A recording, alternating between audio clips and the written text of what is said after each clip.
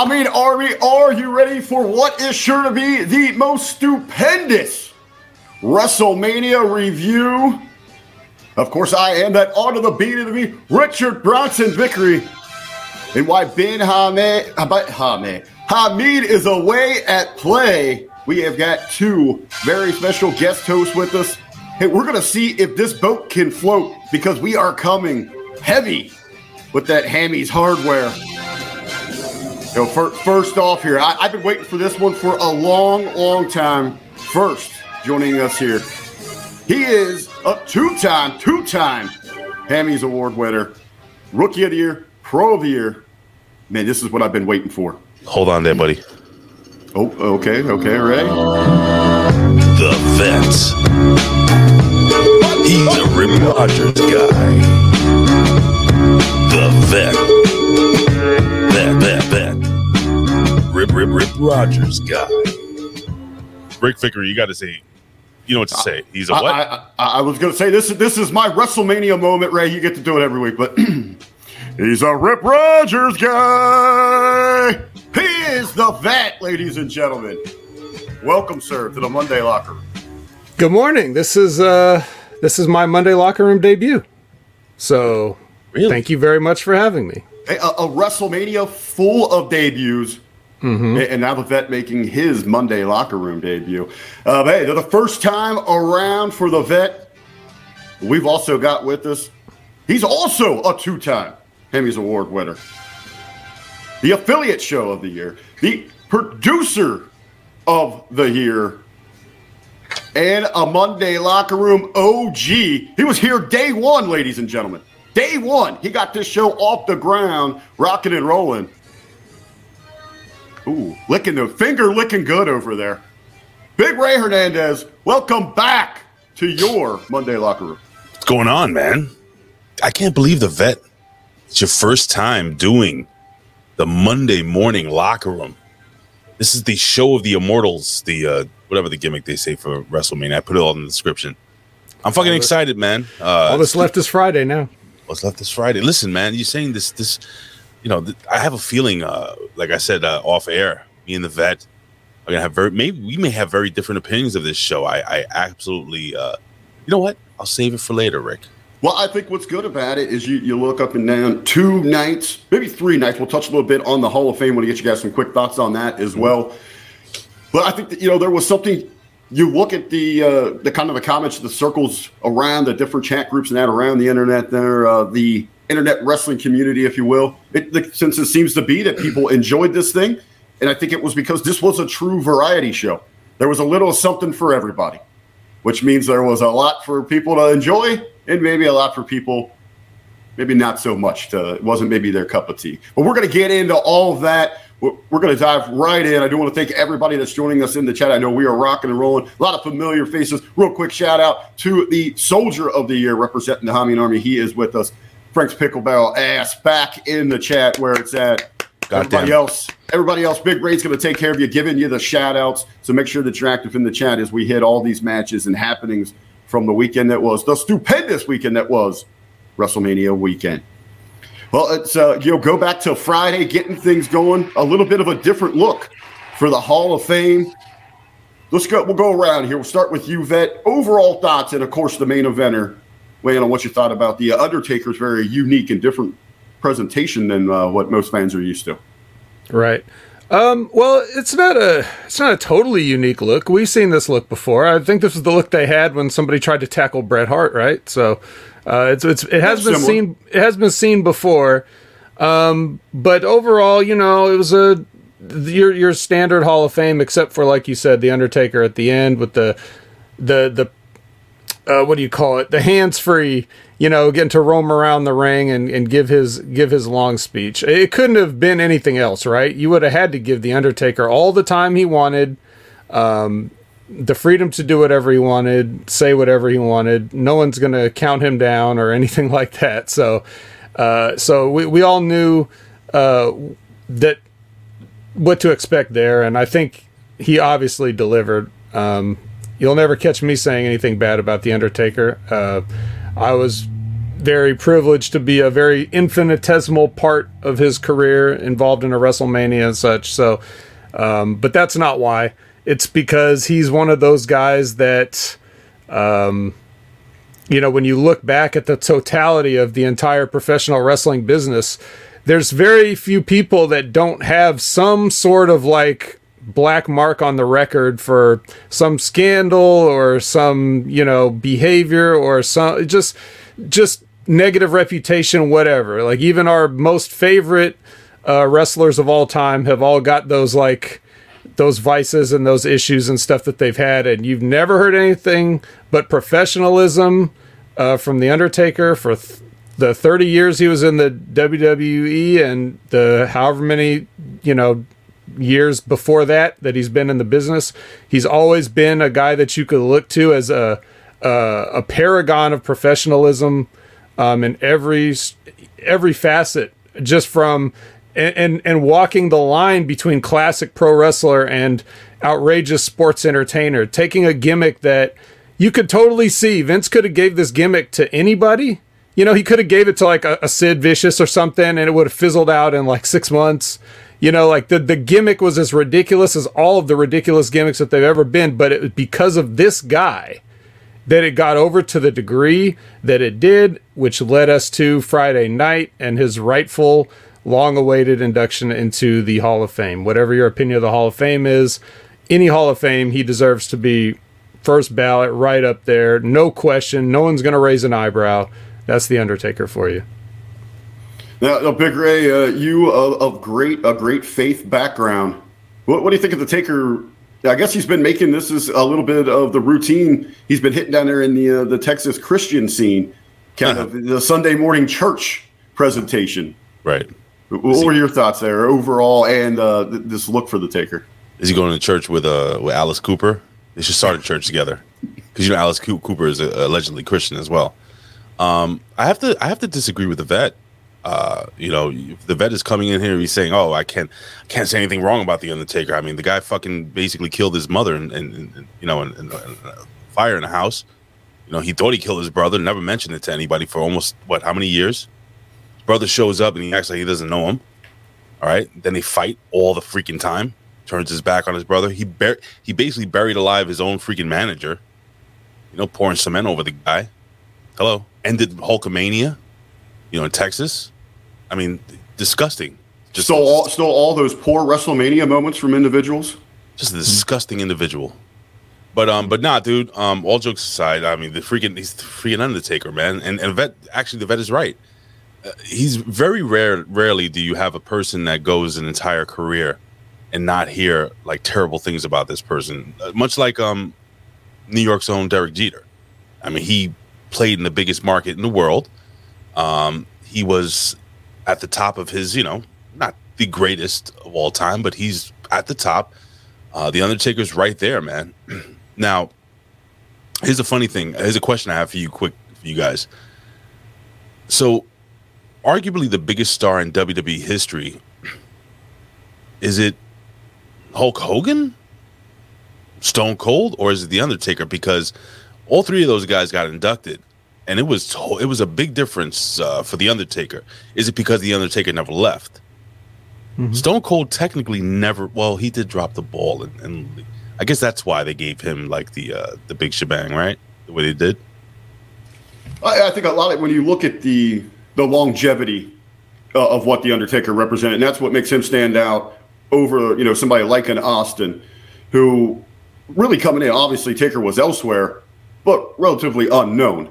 Where people recognize, they knew Stunning Steve. He had established himself there. The Austin, why it was so amazing, was such a short boom period. And an Undertaker was kind of always, you look in pro wrestling, you look for that workhorse. Well, truly in the sense of what pro wrestling means, right? That everything you really want. Undertaker was that workhorse. Yes. From the front to the back. Yeah, and like he even mentioned in his speech, like the amount of shit that they dumped on him to try to get over. You know what I mean? Like on top of all that. So Ray, it's like Austin had a good, 7-8 year run. Nothing like Aaliyah's run, but pretty good. And then you got, like Hogan, you know, he had his good run, but like 30 years, 30 solid years. That's crazy. Come on. No one can even fathom a 30-year wrestling career in the same place with the same gimmick, even though the gimmick was changed and altered and you know, modified here and there, but essentially the same. I mean, you will never see the like of that again. You never saw the like of it before. You'll never see the like of it again. It just can't be done. It literally can't be done. Because before him, the business was totally different and not as, you know, widespread, didn't have the reach. It was compartmentalized. And now the business is slowly dying, and there won't be another 30 years in it. So this is the one time we were all alive right now to see at least a part of that great legacy, and we're lucky to have been around now. Is he the greatest, though? I was just to kind of piggyback there on Ray's that I was going to throw to you guys. Not just the greatest, but he often gets overlooked for the discussions of, you know, pro wrestling's Mount Rushmore. I don't know how. You know, I mean, let alone greatest. You know, he's got to be at least in that, you know, that top four when we talk about, you know, representing the business as a whole. Yeah, I don't know. I don't know how. I don't know how you would overlook the Undertaker. I mean, like that just said, 30 freaking years, 30 years undefeated at WrestleMania, multiple time world champion, just an iconic figure. He's one of those figures. Excuse me, like Razor Ramon. The late great Razor Ramon, Hulk Hogan. I'm just waking up, guys. You have to forgive me. We're having trouble with those H words this morning. We're all yeah, it's terrible. I mean, Andre the Giant. Those are names that you throw out there, and people just know who they are. They don't have to be wrestling fans. Everybody knows the Undertaker. My mother knows the Undertaker. Well, I mean, it's not her fault, but my aunt knows the Undertaker. She doesn't watch wrestling at all. She knows who that is. She knows a big dead guy. You know, and then, you know, like, really wrap your head around this gimmick, guys. Like, really wrap your head around how the Undertaker, he's the Madonna, by the way, of pro wrestling. And what I mean is that this dude is always on top. He's always going to come out with a number one single, okay? And he's always going to change his look. He's always going to change his moniker. Just like the vet was saying, dude, it's the Madonna, man. He votes. Even Madonna fell off before the Undertaker did. You know, you're right. So, I mean, I get what your point is, but like, she can't hold a candle to the Undertaker. No, I think the Undertaker would beat her quick. Yeah, and that's just match. Exactly, and that's the thing. Like, when you put it in those contexts of those guys and their biggest deals, like Hulk Hogan, the run was like what, 6 years, 7 years, you know, 8 years. Austin, 8 years. What about The Rock? People always talk about The Rock, but The Rock was only the man 6 years, 7 years, if that. He was out. He was out by 2003. Yeah.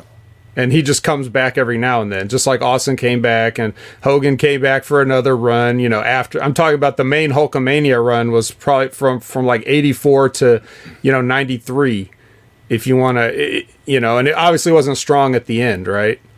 And the Undertaker is just like, again, like you were starting to say, right? It's like a shitty gimmick. Like, I mean, I thought it was cool when I was 9 years old, right?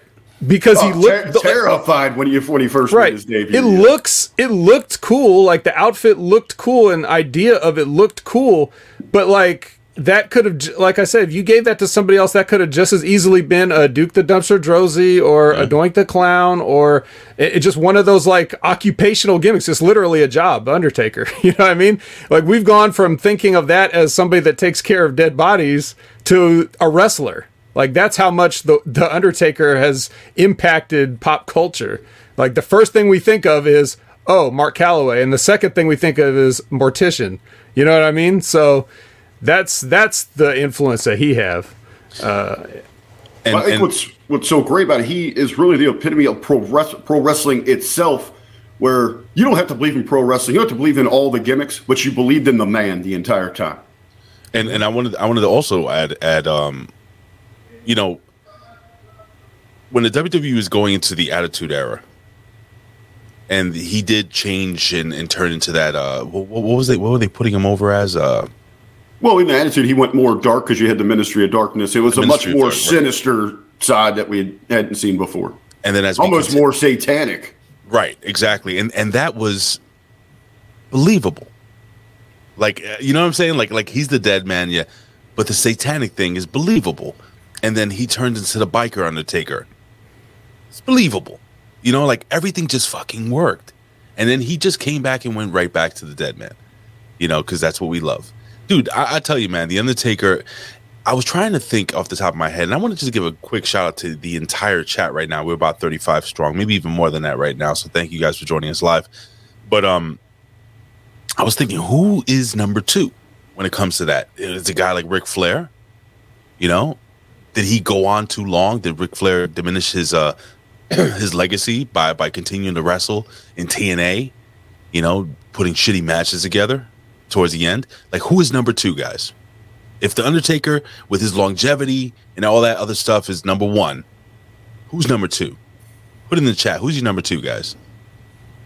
That is kind of a tough one. I think my first instinct would potentially go to Hogan, just for the reinvention. I mean, for better or worse, he's been able to remain in headlines, even through pop culture. A lot on the back end of this career, as we're talking, a lot for worse. Than the positives that we remember Hulk Hogan for. We're getting HBKs, we're getting Hulk Hogan's, we're getting Chris Benoit's. Jeez, bastards. Oh my God, Jerry the King Lawler, you son of a bitch. It has to be Frank Picklebaro ass. Didn't he win? Didn't he win an award too? He did. Soldier of the Year. Representing out there in the streets. But anyway, tremendous to see Undertaker. Definitely a bright spot of the weekend. And what the side that he showed, many that the fans had not seen before, many a tears across the world of professional wrestling with the Undertaker going to the Hall. Of course, we saw the Undertaker, also 2 emotional moments, both nights, night 1 and 2 of WrestleMania. Very nice to him. Just short, sweet, say less, get over, get out. Perfect from the Undertaker. But gentlemen, as we've got a lot to cover, 2 nights, 14 matches, so many happenings. We're going to just dive right into everything. Let's start night 1. We'll get it going here. Oh, so we're going to night 1. We'll go into. Yeah, I guess that would make sense, right? Ray, did you want to work backwards, Ray?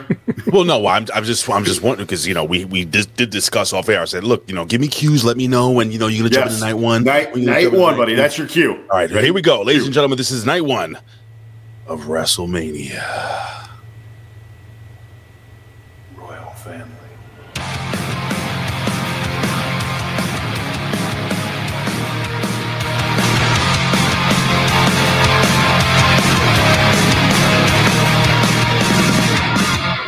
All right there, Rick Vickery. Take it away.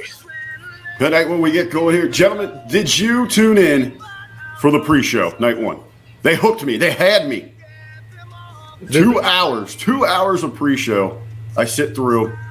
And my maybe one of my only disappointments of this WrestleMania, I didn't realize they moved the Andre the Giant Memorial Battle Royal. Or, I'm sorry, as the graphic said after they announced Madcap is the winner, the Andrew the Giant. Oh, Jesus Memorial Christ. Battle Royal. I didn't realize they moved this thing to Friday to SmackDown. I did skip out on SmackDown this week because of all the other shows going on, especially a loaded Friday evening. I was disappointed. And I started thinking about these pre-shows. And these things are a rib on the fans, aren't they? 2 hours of video packages of shit that we've suffered through watching for weeks to months build. No matches, no business going forward. I am done. I swore off pre-shows from this point forward. Good. What do you watch? Because of night 1. I don't know. They hooked me. The rip was on me. Okay, I'm the mark there. I'm the pre-show mark. Here's what the pre-show is for. If you're having one of those deals, like, I don't know who's sad enough to do this anymore, but if you have friends over to watch this show or something, and you just kind of have it on because you're going to watch it live, and it's just on in the background, and you got the little panel there with Booker T and whatnot, and these little celebrity guests that they trot up there to, expose that they don't really know anything about wrestling. If you're into that kind of stuff, and they used to have matches on there too. The whole idea of it was be like, here's a match, and if you here's a match on the free thing, and if you buy the pay-per-view, then you'll see more matches just like this. One of my favorite memorable ones was like the one where it was like, think about this for a pre-show match: Steve Austin versus Yokozuna, and that's the one where Yokozuna climbed up to do the bonsai drop, and he broke the rope and fell and Steve Austin pinned him. Yeah, like that was a pre-show once. You could have watched that. You could have watched that while you were on the TV Guide channel, and all those shows are scrolling up. And in the little corner, you see Yokozuna break the ropes and fall into the ring. Yeah, you could have seen that. Now they just no more matches. They moved that to SmackDown. Andrew the Giant. That's a total rib on the fans too. Like having Madcap Moss have his name get etched in that trophy. Like he's even going to be around next year. It's oh yeah. I'm proud of you. This is just like your sobriety. I hope the free shows is another thing that you can stay on the wagon for. Yeah, this awakening now that I'm seeing the world through these new eyes. I am done with pre-shows. They have fooled me for all these years of my fandom. At 42 years old, I'm making a stance. I am done with pre-shows. You've had me for, 2+ decades, 3 decades, whatever the hell here. You know what you got to do? You have to have a son, right, that watches wrestling too. And what I did was, I wasn't watching the pre-show. I was at work. I was watching the entire event, both WrestleManias at work. And I texted Aiden. I said, Aiden, do me a favor, okay? Text me if there's a match during the pre-show because I'm not going to be watching. So I made the kid watch both nights of the pre-show to make sure that he could tell me if there was a match. Never texted me back until the show started. Someone call 411 Kids and report Big Ray right now. What? Making poor Aiden sit through 2 hours of that damn pre-show. So no business going forward, but we finally get to the main dish here. We've got night one, WrestleMania. Real quick, I don't know what the hell they were doing with America the Beautiful. I never heard of those guys. I don't know what a country rocker is. I don't know why they went overboard to say we're in the great state of Texas here, but from the heart of Georgia or whatever the hell they put over. I mean, that was just terrible. Night 2 was great on that, but okay, so we get into the action here. I was kind of looking forward to this one. I was having a little bit of fun. I enjoy Boogs and Nakamura taking on the Usos. The Usos on that run, that incredible championship reign right now. Unfortunately, inside this one, a little mishap to get things going here for WrestleMania. Boogs going down with a legit injury, and that knee looked wicked as hell. Cuts this thing short. They only get about 6.5 minutes of the action. And on the Smack Attack yesterday, and Money informed me that the word on the street was that they had to cut this thing by like 10 minutes to get home.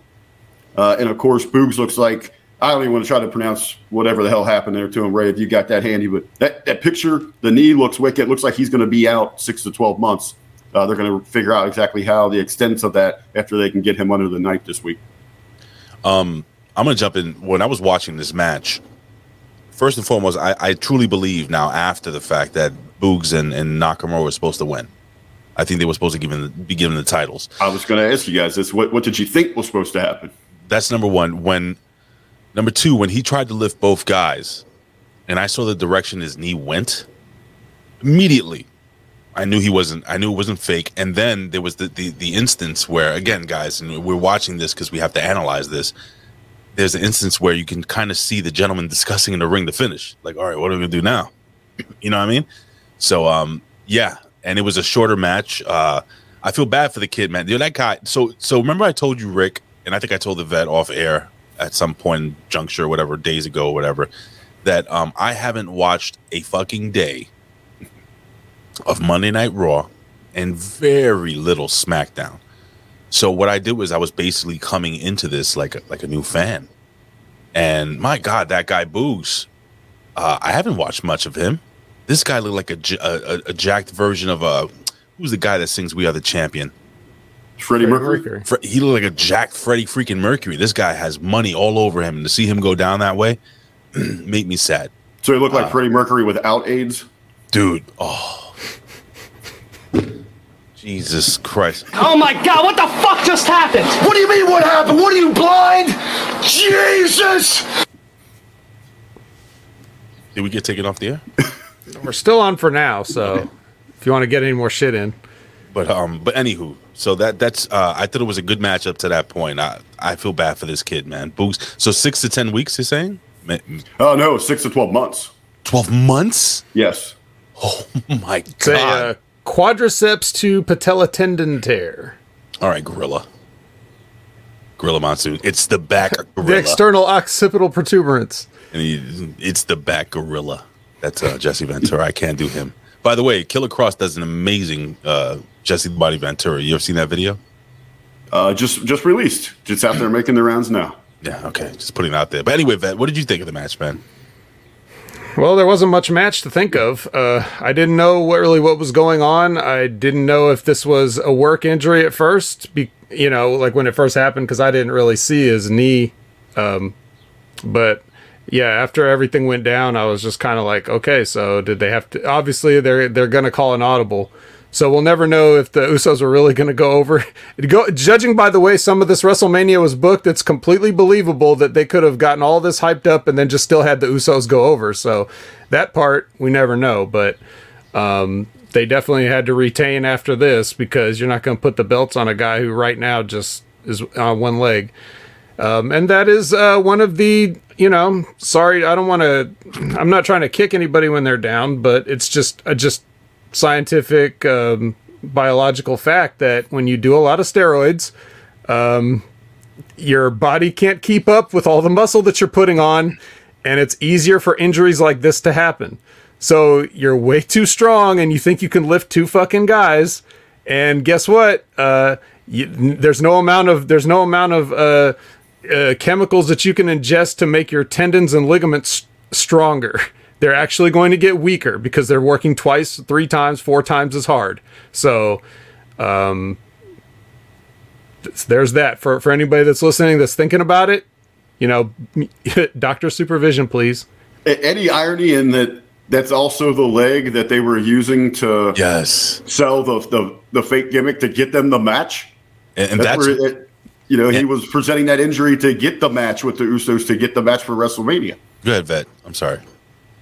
Oh, I was going to say that's probably where it all came from, because he probably did have a legitimate injury, and then they worked that injury into the story, and then because it's not the first time he's been hurt, and so they probably worked the injury into the story, and he thought he was fully recovered from it, and turns out maybe not.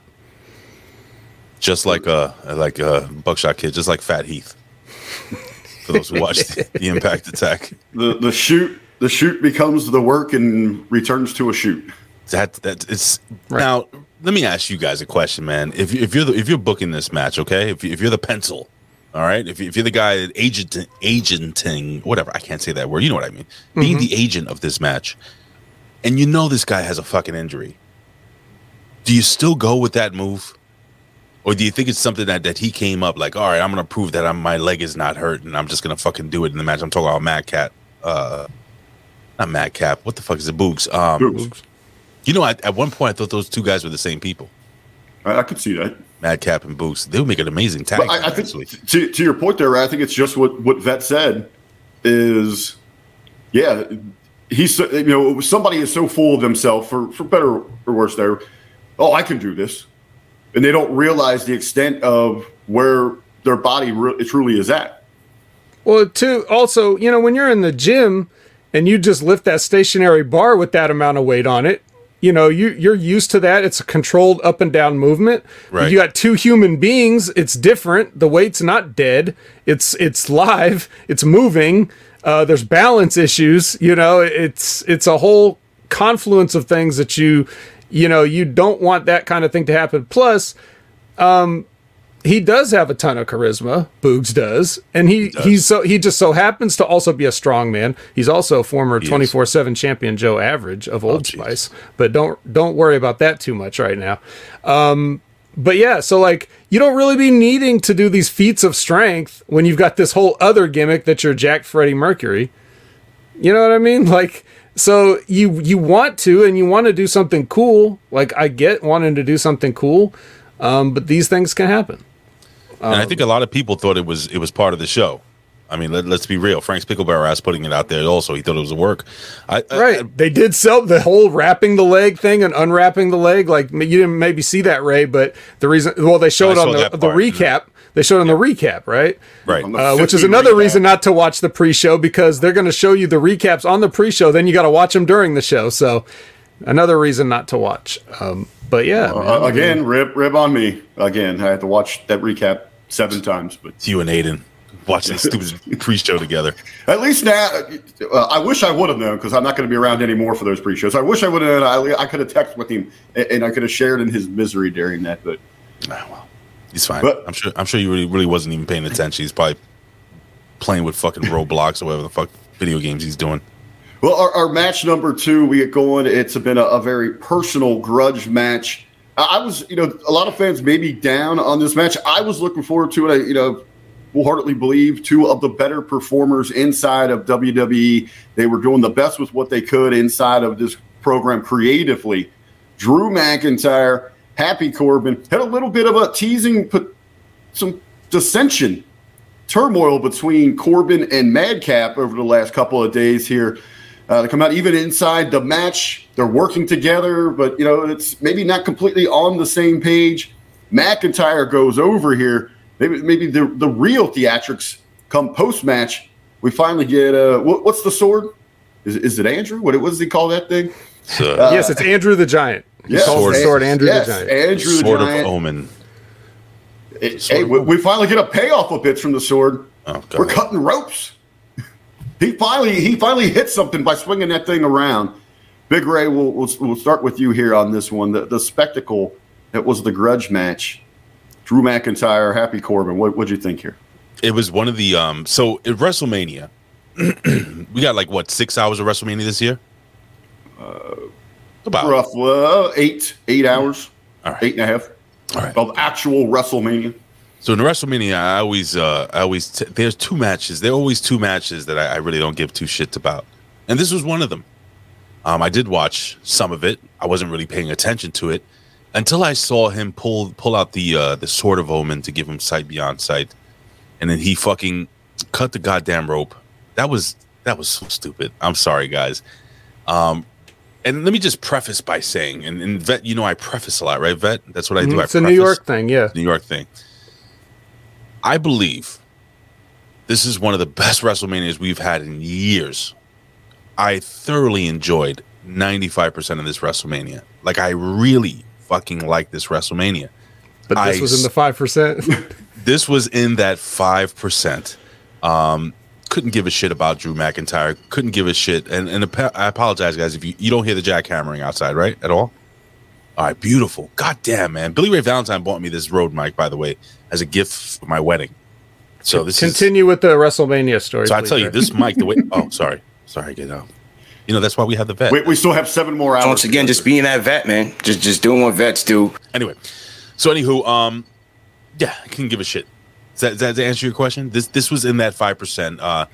I could not care less. Well, then Ray, how do you feel? Because we'll share some of his knowledge that he shared with us, even though he's not here. He's here with us in spirit. How Amin asked the question when the match was going on. How do you feel for Drew McIntyre? You've just gone from pretty much WrestleMania main events to the popcorn match within a matter of years here. Mm-hmm. Go ahead, Vet. Yeah. Well, everybody that's involved in this should be embarrassed, whether it's their fault for being embarrassed or somebody else's fault for them being embarrassed. But everyone involved in this should be embarrassed. Drew McIntyre should be embarrassed for not saying, no, I'm not doing this. No, I'm not carrying this sword around. He's in the position that he can say that. And I've said it multiple times, whatever they could do to punish him for saying no to this creative couldn't be worse than doing the creative. So he should speak up for himself.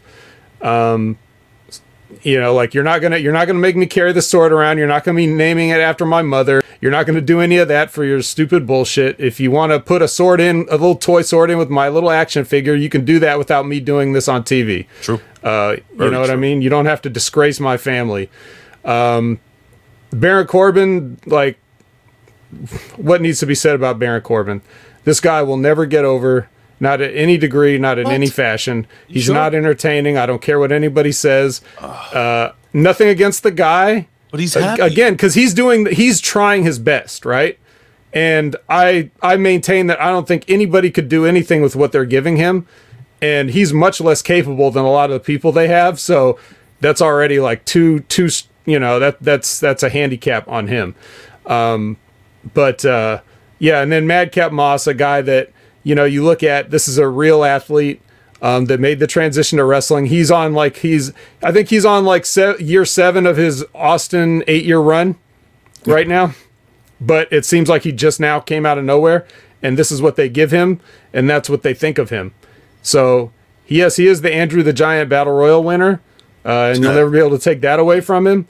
But you know, this is the match you're going to be in if your name is Madcap Moss. It's not going to be in the biggest WrestleMania match ever, Brock Lesnar versus Madcap Moss, or, you know what I mean, the title unification match with Madcap Moss. You will never see Madcap Moss in anything resembling a serious money-making program in the WWE. And I don't mean the guy, I mean the gimmick. You'll never see Madcap Moss in this. This is the match that he's going to be slated for his entire career as long as he's in this gimmick. So yes, 5% embarrassed. That's all there is to say about it, really. Yeah, so you could say this too. Yeah, pal.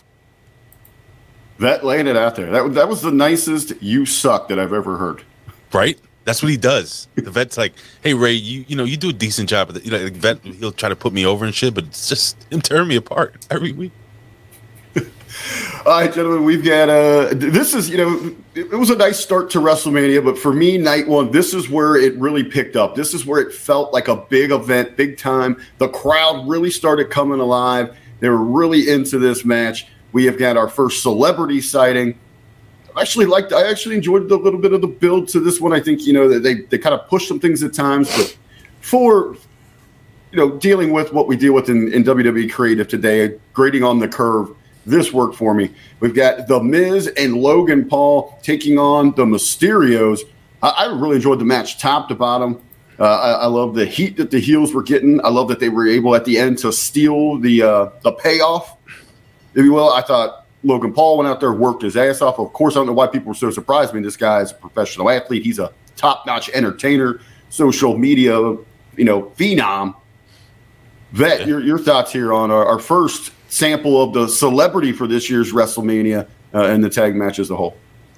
Yeah, so one of the things that occurred to me as like a running theme for this WrestleMania is, because like Ray was saying, he enjoyed it so much, I was thinking as I'm watching this now, if I hadn't watched the 3 months leading up to this and I just watched this show and all I had to go on was like their quick, you know, 2-minute packages catching everybody up on stuff, I would think that this was like a legitimately serious wrestling company almost. You know what I mean? Despite the fact that they bring in celebrities and stuff. Because you're not seeing how terrible, awful, non-connecting with the crowd the week-to-week television is, and how many segments fall flat, make no sense. The formatting is bizarre and schizophrenic. This WrestleMania makes the WWE look good. It's right. like they know that the eyes are going to be on them this one night, and they can't just translate this to their weekly programming. That's so funny. That's the bigger issue, because we sit here over this weekend. You see how excited all these fans are. If they could even get that 25% of the effort that we saw these 2 nights from week to week, how amazing the programming could be, and how people will be hooked. These promos, and one of, you know, my drawbacks from this WrestleMania is the time spent on the promos, but they're tremendously put together. They're amazing. You would think that this is one of the most exciting forms of entertainment athletics in the world on those 2-minute promos. But, you know, like Vet and I, we sit through this shit each and every week, where Big Ray has been able to remove himself and kind of now enjoy it in the moment. I watch NXT. For a sense. You get NXT, but... Well, so and with that said, so like the problem is that during those builds, they're already giving us the payoffs. You know what I mean? Like, we've already seen Logan Paul put hands on Rey Mysterio. So this is the first time it should happen, but instead we've already seen it. So the people are a little less excited than they would be, you know? And I will agree that, you know, I enjoyed this from top to almost bottom because the finish is a huge fuck you to not only Rey Mysterio, who's got to be the worst treated legend that the WWE has ever had. We're talking about Undertaker getting all the respect, and now we right. And Rey Mysterio has just been doing his thing and is just as over as he's ever been, and he continues to just, you know, have this shit spooned into his mouth week after week for the sake of his son. Like, that's going to go any better, but he's doing it in the hopes that his son is going to have like a good, memorable career. So that's admirable that Rey Mysterio is doing this. And they just keep shitting on him. And this is another one. Like, how do you not put the Mysterios over in this match, especially considering what's going to happen after it? Because the way they do it is they beat Rey Mysterio, then Miz and Logan Paul are celebrating, then the Miz, for no reason whatsoever, turns on Logan Paul just because I don't even know why. I can't even make sense of that. But it just happens now.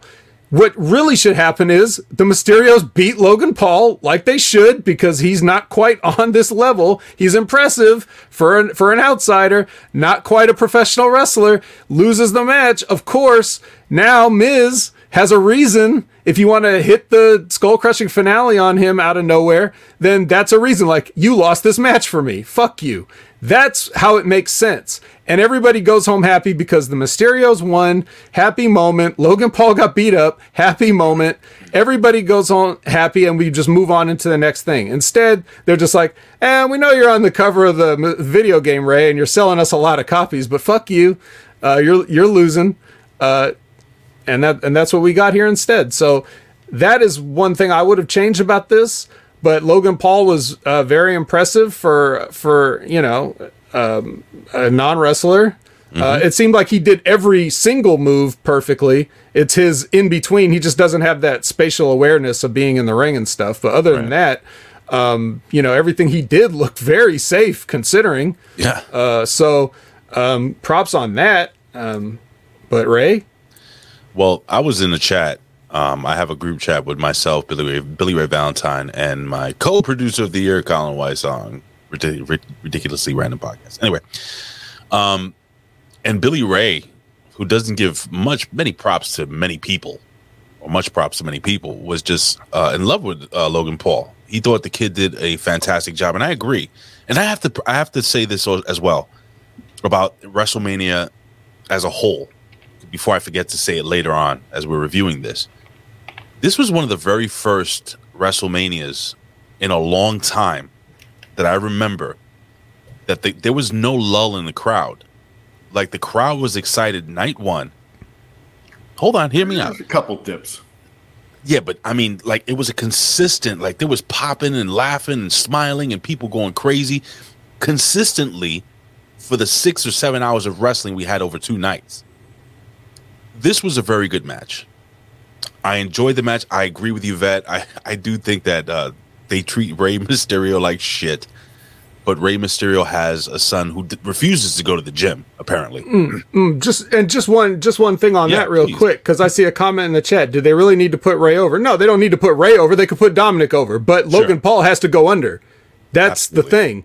He gets the shine and of being there and doing the moves and impressing everybody and making us hate him for being good, and then he loses, and then we get, okay, well, at least he lost. That is the psychology of this. I don't understand what's so difficult about that. Right. Well, and what I think is going to happen with this whole thing with Logan Paul, don't be surprised if there will be some build to SummerSlam where Logan Paul will get a tag team partner. It'll be Miz, and who's the guy that the Miz was? Well, now they've turned on each other, so it looks like they're going to build towards Miz and Paul in some kind of program, or does Miz balls up and go to the boxing ring? Who? No, you better not. Who is Miz like celebrating with in the crowd? Who's that guy? I just thought it was some dude. All right, I'm waiting for the announcer to tell me. Okay, I thought he was. They tell you every other damn person. But let me finish my. Yeah, I think it was just some dude. All right, some random dude. Okay, so rando. So anyway, so Miz is going to obviously get a partner. Maybe he brings Johnny Morrison back. Who the fuck knows? But it'll be the Miz and somebody versus his boy Cody in the company now. Sure, but that's not going to happen. It's going to be Jake Paul and Logan Paul. Let me tell you something. That kid, I don't know how long he's been training, but and I was dying to hear what the vet thought about this match. I was dying to hear whether the vet thought Logan Paul did a good job, because I thought the kid did a great job. Again, Billy Ray Valentine thought the kid did a great job. And you used an operative word there, safe. He seemed to, the suplexes, everything that he did looked great. I understand what you're saying, that he was a little confused with the how to manage his awareness of where he was in the ring, so on and so forth. But other than that, I think the kid, he sold well. He pandered to the crowd well. When he got hit with that skull crushing finale after the match, he kind of gave it like, what the fuck just happened kind of thing. It was just, the kid did a great job. And I genuinely think, and Vet, I'm asking you, Vet, all right, tell me if I'm wrong. I think if this kid made this his business to really train hard and be part of this business, I think he'd do all right. What do you think? Yeah, of course. But he's not going to do that. So He'd be taking a major pay cut. and he just showed he doesn't need to. No. He just showed he doesn't need to. Hey, I can just walk in here and do this better than a lot of you. I could do it better than everybody on AEW Dark. So why don't I just do it sometimes and then do everything else I want to do at the same time and not go on your stupid road schedule? And that was one of the most telling things about this WrestleMania is it exposed a major problem inside of WWE. Look at who we had here. You got Paul, Knoxville, and McAfee, who is part of their family, but he is a celebrity. He's there because of his celebrity status. Not only did those three shine in the ring and were more impressive than those that we've seen on this show, especially many that are just within the company that didn't make the card, that are in other major companies, not just athletically, but the charisma, the character, the connection.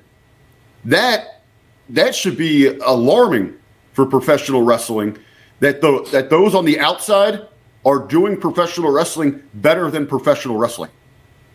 Well, it's not professional wrestling anymore. I think somebody put a comment in the chat.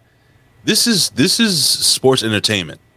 It's always been that. It's always been about showmanship and making a connection and drawing people in emotionally and storytelling. These people that want to get over, I was going back and forth with Money yesterday about this, and regular people, well, match of the night. Take your match of the night, stick it up your ass. Oof. Suplexes and headlocks aren't selling tickets in lines. It's personas and stories. Will you stop? RBV's telling people to stick things up their ass. Who do you think you are? A wrestler doing a promo on television? Jesus Come on Christ. Now. RBV's the Danhausen. What are people going to be talking about? They're talking about the Stone Cold moments. We're talking about these celebrity involvements. We're not talking about a 5-star classic or some BS like that. Oh, true. Well, okay, but at the same time, it is still WrestleMania, and you got to have some of that too. You have to have some credibility. Otherwise, what are you watching? All you're watching is people parade around oiled up in their underwear. You have to have some reason why we're even here in the first place. And the fact that, you call yourself the company that's sports entertainment and not wrestling, and you call yourself the company that's making all this money and turning higher profits than you ever have and bringing all these celebrities and everything. And when it was pandemic wrestling, what did you do? You had matches in empty arenas because that's all you fucking know. So that exposed right there that they're not the entertainers they think they are. So wrestling will always be important, and it's going to be a cornerstone of the business. It's not maybe... you can't only just have headlocks and suplexes, but you have to have the foundation of what you're still doing so that these things are more special. That's what I'm going to get into when we talk about Night 2. I agree with you there. It is the foundation, but this is a variety show. So, to just flat out chastise, that you have these other elements, and it to me is where the nonsense is at, where everyone that wants to be the purist which should completely be this. No, and I agree. It shouldn't just all be over the top and zaniness circus. And you need all of that. And if you have like to Mike Martin's point about Lesnar and Reigns are credible, yeah, but they're also on the same show with Madcap Moss. So it's like when you have credible things, it makes the stuff that's supposed to be entertainment and fun stand out as more like out of place sometimes. Yeah. They just have to, they're not mutually exclusive, but you have to do a better job of interweaving the entertainment with the sports. That's all it is. You have to have a legitimate sports presentation. No one ever watches the Super Bowl and was like, yeah, I'm not that into the Super Bowl because, Tom Brady didn't set Patrick Mahomes on fire or whatever, like that. Yeah, but to that would be awesome, by the way. But how many people are talking about the halftime show? That is the difference than what we're getting from the traditional sports aspect of football. That is the entertainment value. Well, they're looking for something crazy and over the top. They're looking for a titty to pop out. They're looking to someone's going to, drop some different lyrics or something like. Is someone going to cross a line? You do have all that in the Super Bowl. A little bit. You got but the commercials it's that are there. It's just a you got concert. the commercials that are there for comic relief. There is a lot of those elements that play into the Super Bowl. Yeah, just not in the football game. See the difference? Well, I watch it on. You don't have Logan Paul playing quarterback. For the I Bucs. watch the Super Bowl on Nickelodeon where they're sliming people after touchdowns. So that's what I'm watching. Speaking of credibility, Vet, we got the Raw Women's Championship. Bianca Belair, Becky Lynch. What did this do for the women's division in WWE? Who, me? Yes, we'll go to you, That's Vet. you. That's the vet. What did it do for the women's division? What'd you think? I mean, was this a lot of people were praising this thing? They were happy with it. One of the better outings. I thought better outings. I've been pretty harsh on Becky in the past. I thought it was a better outing for her. Well, I love Becky. I'm not going to apologize for that. And my God, how hot was she on this night? Well, how hot was Bianca on this night? How hot was were the two ladies in this match? That's first. Old methy Lynch there. She looked like a villain. Well, I knew I should not like her. But my problem is I don't know if it's in her mind, something with after the baby. She's lost so much weight. Her look has transformed so much. She doesn't look like a pro athlete to me anymore. Nah, she Really? still looks like. No, I disagree with that. I think she looks great. I think she looked phenomenal. And I'll tell you something. I'm not a big fan of Becky Lynch, but when that woman walked into the ring and she freaking took off her whatever she was wearing and everything, and she had the fucking crazy eye makeup and the new haircut, bro, I was like, that's a star. Like she gave off a big persona type feeling about her, man. A big time persona, would you say? Yes, a big time persona, big time. Right. But Vet, continue. I'm sorry. Yeah. So I mean, right from the entrances, you got two people that look like stars. Bianca had that sweet ass drum line, Beautiful, like playing her music. Except for did you catch this, Vet? The bullshit. When it sounded like they were chanting when they were coming around. Oh yeah, I didn't quite catch that, but yeah. So I mean, so you had the big presentation, you had the big match. Again, this is one of those ones where it's like if you watch the build to this, it's like really this kind of sucks. But actually in the match, I really liked the match they had. There was a couple of things that they went for they didn't quite get, but I thought they covered those pretty well. Yeah. I really did like the match, and I think Becky did a great job. I think Bianca did a great job. I really don't have anything bad to say about it. Mm-hmm. This was a big moment for Belair, right? This is match of the night, and that's saying a lot for night one. Bro, Belair that girl is so fucking awesome, and I mean that, man. She's just like everything from. And when I look at a competitor, you know, you look at every little thing about them, the way they come across your TV screen, because this is a TV show, and she just has that star quality. Everything from her look, her strength, her smile, and you know, I had a buddy, you know, my friend 8-Track Brown, and he's getting on my case, shitting on the match because he's an AEW mark, saying that they made mistakes. And number one, and people need to understand this: a great wrestling match is not going to have no mistakes, and if it does have some mistakes, and a credit to by the way, credit to the guys calling the match, because there was one instance where Becky did the whole, I think she was trying to do a off the second rope or top rope or whatever, she was trying to do the whole gimmick where she landed, where she flipped on her and her foot actually hit Bianca Belair right in the face. They didn't no-sell it. They fucking said, oh, no, she tried to do that. She did like a rolling front kick or whatever the fuck it was, and it landed right on the eye and shit, and it was beautiful. It was beautiful. It was a mistake, but they went with it, man, and those girls just beat the living hell out of each other, man, and there was so much. It's something that we don't see a lot, and it was just like a ton of passion between these two girls. Like the crowd. Listen to those crowd were into it, right? Dude, it was like I'm watching this match, okay? And I'm like, it's very rare for me to be drawn in like, oh, is she going to win? Oh, is she going to win? Oh, she fucking kicked out. I was going crazy watching this match, and just like, you could see that these two young ladies were fully invested in this story, and they told a fantastic story. Storytelling, is a lot to me, especially with pro wrestling. But on top of that, with the athletics, the strength, and everything else that they did, man, bro, this was one of the top matches in WrestleMania between night 1 and night 2. I really enjoyed this match. It was fantastic, man. And I cannot emphasize enough, and I'll go to you, Rick. I cannot emphasize enough on how much of a star Bianca Belair is. Oh, absolutely, 100%. She should have been light years ahead of where she's at right now. I think one of the coolest moments there is you compare the images of her winning last year, and it was a look of, almost of a fan. Oh my God, I'm here. This year it was a look of, this is my time. I've arrived. I mean, she looked like a champion at the podium, accepting her championship, the trophy. Elizabeth talking about, which one of the things that did get me, her braid annoys her. She wanted to cut that off. I was surprised they didn't play more to the hair that we saw. Yeah, no hair whipping. There's another instance of us getting a payoff before we get the payoff match. Like we've already seen the hair whipping and the hair cutting and the attempted hair homicides, and like we've already seen all this, and we haven't even had the match yet.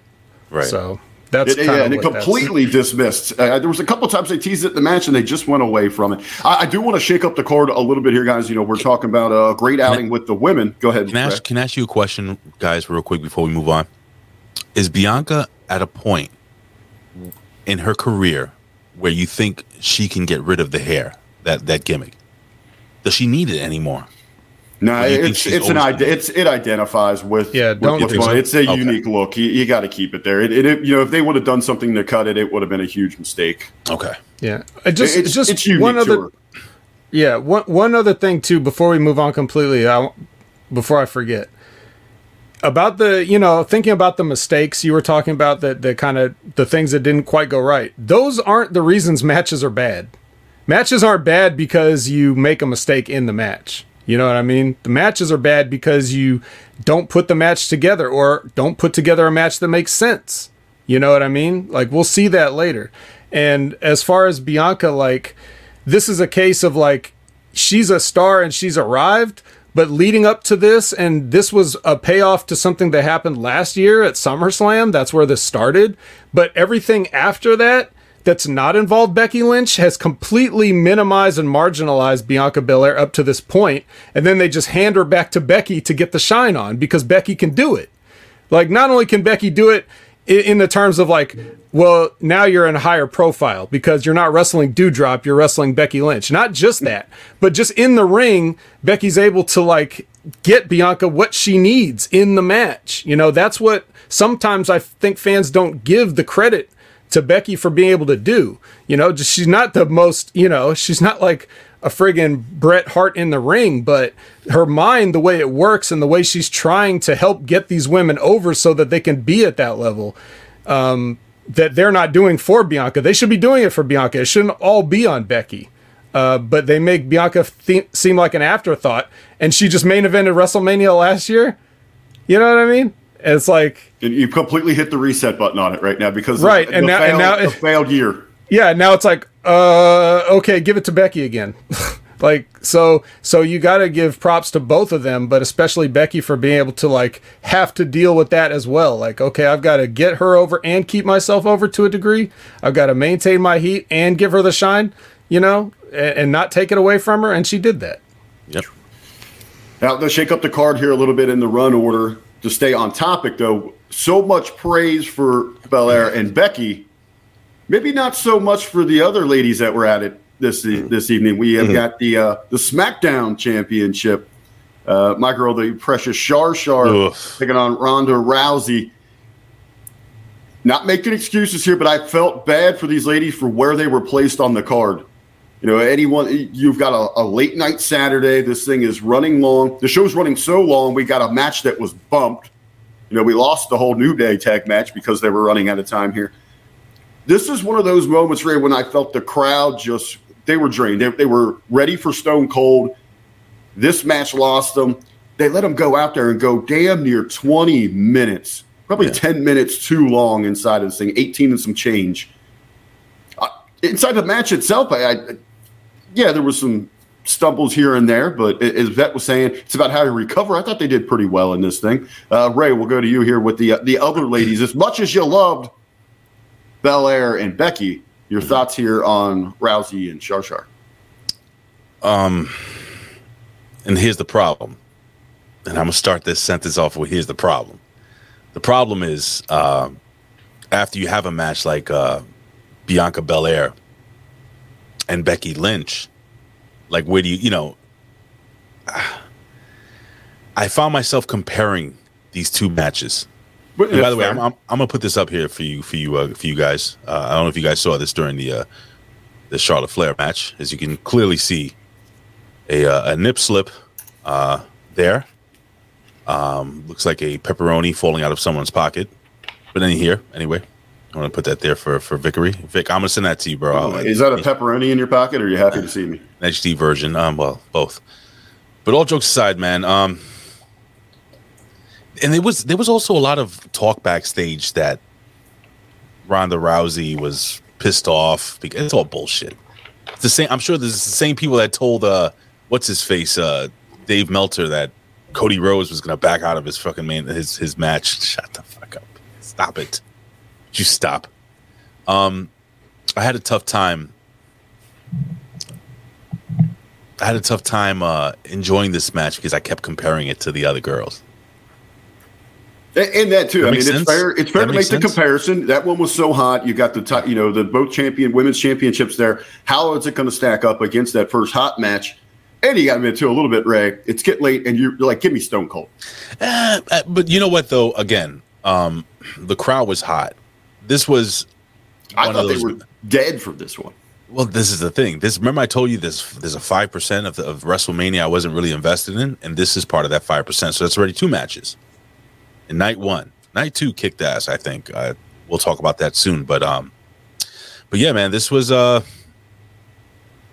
great, not great. And Ronda Rousey, I don't know, maybe it's just me. Do you guys feel that maybe she's lost a little of that luster? You know, like it's the baddest woman on the planet. Are you? Are you? Really? When we look at all the special attractions that are brought into this, and Ronda's had a previous run, she still has that special attraction flair to her. Yeah. No pun intended. Probably the least shine for me. I agree with you, Ray, out of all the other names. And honestly, I think the right person went over. I think putting Charlotte Flair, because everybody expected freaking Ronda Rousey to get to WrestleMania and win this match. I wasn't 100% sure, but I think Charlotte Flair was the right pick. And where do we move from here? Who knows? But this match was, you're right, Rick. This was one of those matches that the fans were like, all right, well, we've seen an awesome fucking kick-ass women's match for a title. We already had that. So, where do you think the lady stacked up here? Well, first, before I forget, did we skip over some stuff to get to this? I just want to shake up the order. I just moved up one match. We're good. We'll get to Cody and Seth here. That was in between. Okay. While we were on the topic of the ladies, I just want to go. Right. Well, that's fine. So the problem with this is, again, if you've been watching week to week, the lead up to this was absolute dog shit. The women did not care. Neither one of them. I don't know. Like, I already was on record as saying that the money match was obviously Becky and Ronda, and they decided to not do that for whatever reason and give us a match that we've seen at least 2 times before and make it seem like it's the first time that we're ever seeing it. So, you know what's so bad? You mentioned the build. I can't even remember what the build was, and I don't even remember those other matches. Right. That is true. They had a match at Survivor. Well, Charlotte was in the match because of Becky and the busted nose. The busted nose that everybody says got Becky Lynch over, even though she was already over before that. But that's the bloody face from Nia Jax's punch. Becky chose her replacement because she was concussed and could not compete in the match, and she chose Charlotte Flair for Survivor Series. So that's the singles match. Then they had the triple threat match at WrestleMania. So that's 2. 2 times we've seen Ronda and Charlotte lock up. Now this is time number 3. So I guess if you have a short memory, it works. But the build-up sucked. And like you said, you didn't remember any of it because it's most of them going out there and just reciting boring promos that they were handed, and they were probably like, Charlotte's been kind of checked out a little bit. Ronda's definitely been checked out a little bit. However, as I mentioned earlier, when you don't watch those shows and you just come in to watch this fresh, you would not have been able to tell how bad the buildup was because these two ladies went at it. This was... I like this about as much as the Becky and Bianca match, but it was a totally different style match. True. Like, you're talking about two grapplers going in and trying to win with science, and it did not look pretty, but it did not look like they were making mistakes. It looked like they were trying to get stuff, and it wasn't. This looked more like what a real fight would look like. The other one was a classic, traditional pro wrestling match. This was more like a hybrid, MMA style. And it looked vicious, and it looked like these two did not like each other, even though they probably are just fine with each other. But that's when the bell rings, all those shitty promos and dumbass produced segments where they try to recreate the whole, fighting in the parking lot shit, like all that goes out the window, and now all you have is this, so that when you go back on Peacock in 5 years and say, hey, let me check out that match, you won't remember all that other. You just see the match in a vacuum, and you can enjoy it for what it is, which looked like a struggle. It looked like a contest. I thought they did great. Not a fan of Charlotte going over, but I'm not a fan of Charlotte going under either. This was one of those ones where I didn't really want either of these women to take a loss here. So it was kind of unfortunate that they did it the way they did. But the way they did it was fucking sick, where Charlotte comes in with that boot right to the face, and it looks like it knocked her out just long enough to get pinned. And then wakes up like, what the fuck happened, right? Like, that was probably one of the best individual moments of the entire show, just in terms of the timing of that. Where Charlotte turns her, or Ronda turns around right into Charlotte's foot, and she got her. So that was awesome to me. I like that finish. But I just didn't like Ronda going under here. But that's fine. That's just my personal opinion. Objectively, I think these women worked their ass off. They outdid their creative. They outdid their build. And I think they definitely held up. The thing that I really didn't like about this match was that it was on this night, because why would you put both? Why would you when you look at night 2 and it's like, you want to talk about a multiverse. This is like a multi-match multiverse of like everybody else that's the garbage gets piled into night 2 and triple threats and 4-ways and other stuff like that. Like, you couldn't have swapped out this one for one of those matches and had like a women's title on each night. Agreed. That's why I say a little fishy with that. I actually like this match better than the Belair and Becky match. I like that, as Vet said, this thing you want to talk about having a realness to it. I like when my wrestling has that raw feel. I mean, how many fights do we see where everything goes perfectly planned? This is YouTube, Ray. I'll take it down. I was going to say, and I'll keep my hands up where everyone can see them when you. Sure, please. But I like that raw, the edginess that we got from this match. I enjoyed it. I just felt bad because of the placement. As you said, you've already had one women's championship match up there. And at this point, if you were the sucker like me, you've been sitting here for already 6+ hours, and you're waiting for that glass to shatter. You're ready for Stone Cold. They didn't do him a lot of favors, but a good match. So what match would you have put in this place? Where would you – I mean, I agree with Vet. It made no sense that they put 2 women's world title matches on the same damn card. You could have shaken a bunch of things around. This thing should have been moved to the other night, and then you bring something over. You find a way, you squeeze something, you eliminate some BS to maybe get the buffer to work in the New Day Sheamus crew tag match somewhere in there. I don't know. And then it came after what we're about to talk. Yes, about now. A big moment, what a lot of people are revering as match of the night, a huge moment. I got to admit, this surprised me. The reaction absolutely surprised me. Why? One of the biggest questions coming in. I was curious as to how many of the, and I guess WrestleMania is the spot for this because this is the bubble of bubble. I mean, you've got the ultimate fans here.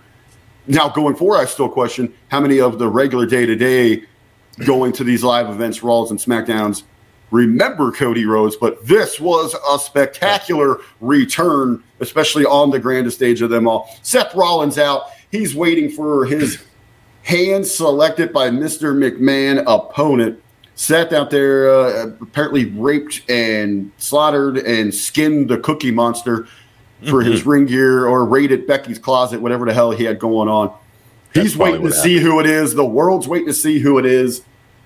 We hit the professional wrestling has more than one family, blah, blah, blah. The place erupts. They hold us there for a moment. You know, is it really going to be him? Are they pulling the swerve on us? But rising up from the stage, Cody Rhodes, place goes crazy. Match itself, they come out swinging, man. They got a lot of shit in here. You know, there's a lot to dissect here. Ray, we'll go to you first on this thing. Cody's look, Cody's reaction, the reception, the match itself. Give it to us all here, Ray. So I'm going to walk through my thought process during this whole time. So, again, you know, we knew that he signed with WWE. All right, that was a foregone conclusion. Whether he was going to debut at WrestleMania or not, that was the thing. Card is always subject to change, so I always kept that in my back pocket. And I also kept in my back pocket during this entire thing that WWE never gives us what we really want. You know, we never get what we really want. It's always going to be The Undertaker. You know what I'm saying? So, all right, so now we have Seth Rollins in the ring. And he's like, come on, money, you know, time is money. And he's doing his whole fucking, you know, he's with the Cookie Monster gimmick on and everything. Takes it off. And I'm like, all right, now this is when he's supposed to do it. Or I'm looking for cues as to when the music's going to hit.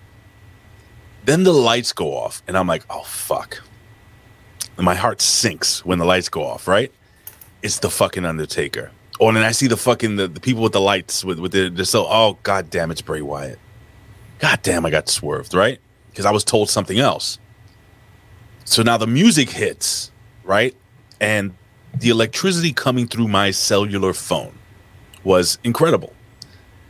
And I need to also emphasize on the fact that to all you people that say, oh, you just watch WWE, oh, you just watch AEW, I don't watch AEW, I don't want bullshit. This was the perfect example that we all know. Wrestling fans, WWE fans watch AEW and vice versa. I don't care what anybody says. You're all full of shit if you say you don't, because you know you do.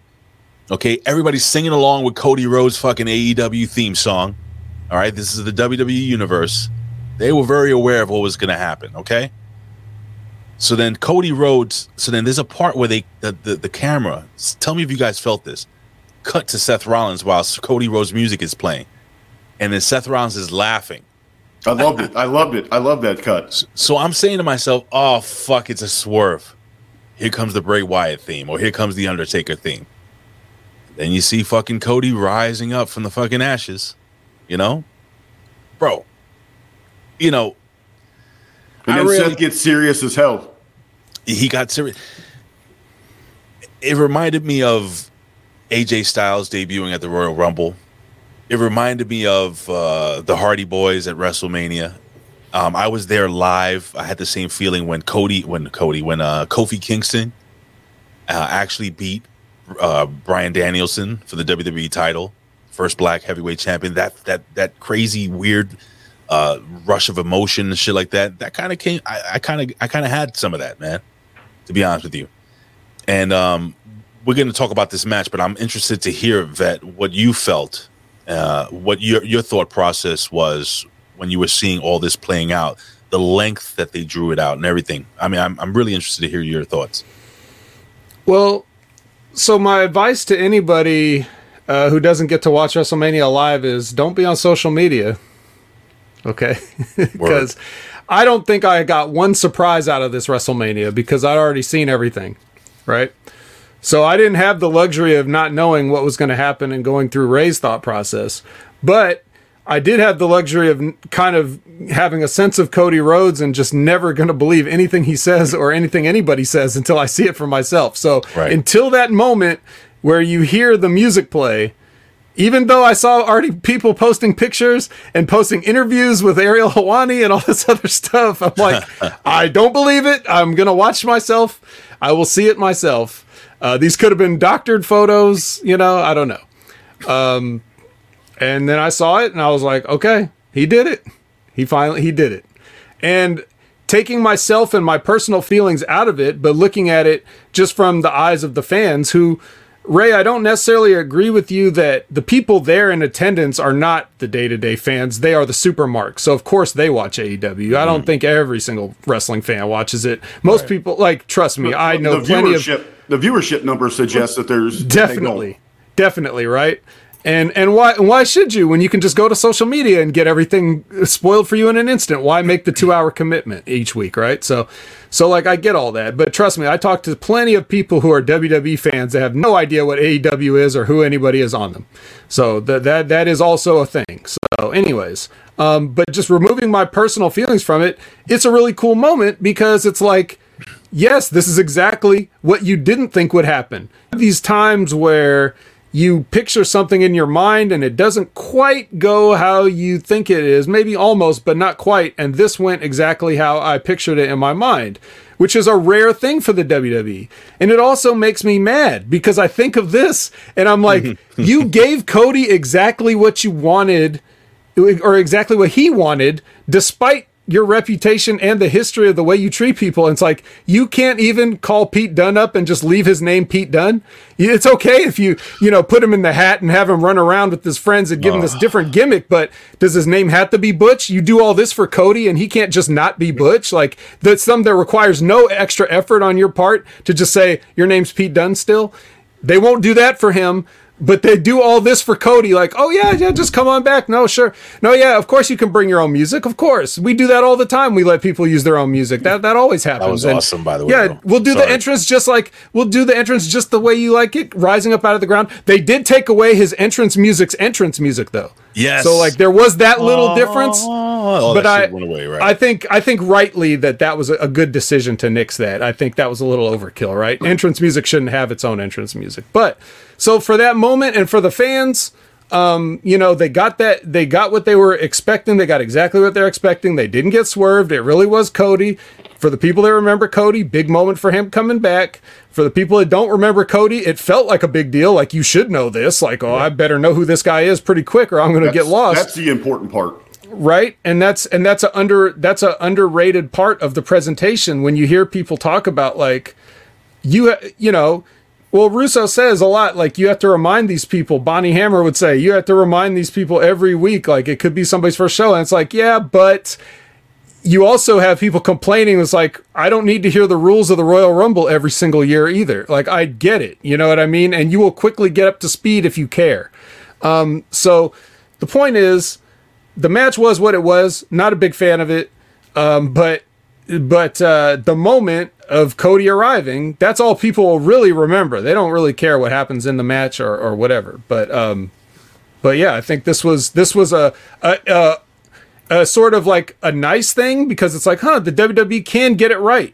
When they choose to. Isn't it shocking, though, Vet? It's also shocking? Well, it's maddening because you're like, then why did they purposely choose to not do it right so many other times for so many other people? The people that have been there, the people that didn't leave and come back, the people that have been there the whole time. And, they have to struggle for everything that they get for their loyalty. And then this kid comes in and it's like, sure, whatever you want, Cody Rhodes. It's like, not saying that Cody shouldn't get that. I'm just saying, do right by the people that have stuck with you and that you continue to pay millions of dollars. Get a return on your investment. Hey, 1 out of 10 times they can get it right. And you're right. That's the frustrating part, Vet. Yeah. So, and just for people to understand that song "Kingdom" is owned by Cody Rhodes. He had that song done like as soon as he left, and he took it with him on the Indies before AEW was ever a thing. That seemed to confuse a lot of people. They're like, "How do they use it?" He had that the moment he walked out the door, ready to go. I mean, he was taking that when he was making the rounds. Hitting the VFWs and all that. But real quick on this, just before we move on to tonight's close, night one close. A lot of people talk about Cody. He looked a little worn down. Maybe didn't look as spectacular as some others. That the body's showing some wear and tear. Was that the AEW style, or should we be excited to see him now back to working a more, professional style, a more relaxed, safer style? I've been waiting for this question. You know what that is? That's being the father of a fucking baby. That's being the father of a 9-month-old. Cody Rhodes doesn't come across to me as the type of guy that wouldn't be there for his kid. You know what I mean? I have a feeling that Brandy, you know, she'll, you know, your turn, honey. I think that's the kind of relationship or situation. And Brandy Rose seems like a tough woman. So you're going to tell me they don't have like 6 nannies? I don't think so. Not from what I know. Have you ever heard Brandy talk in an interview? She is the queen of luxury. You think she is doing any of that shit?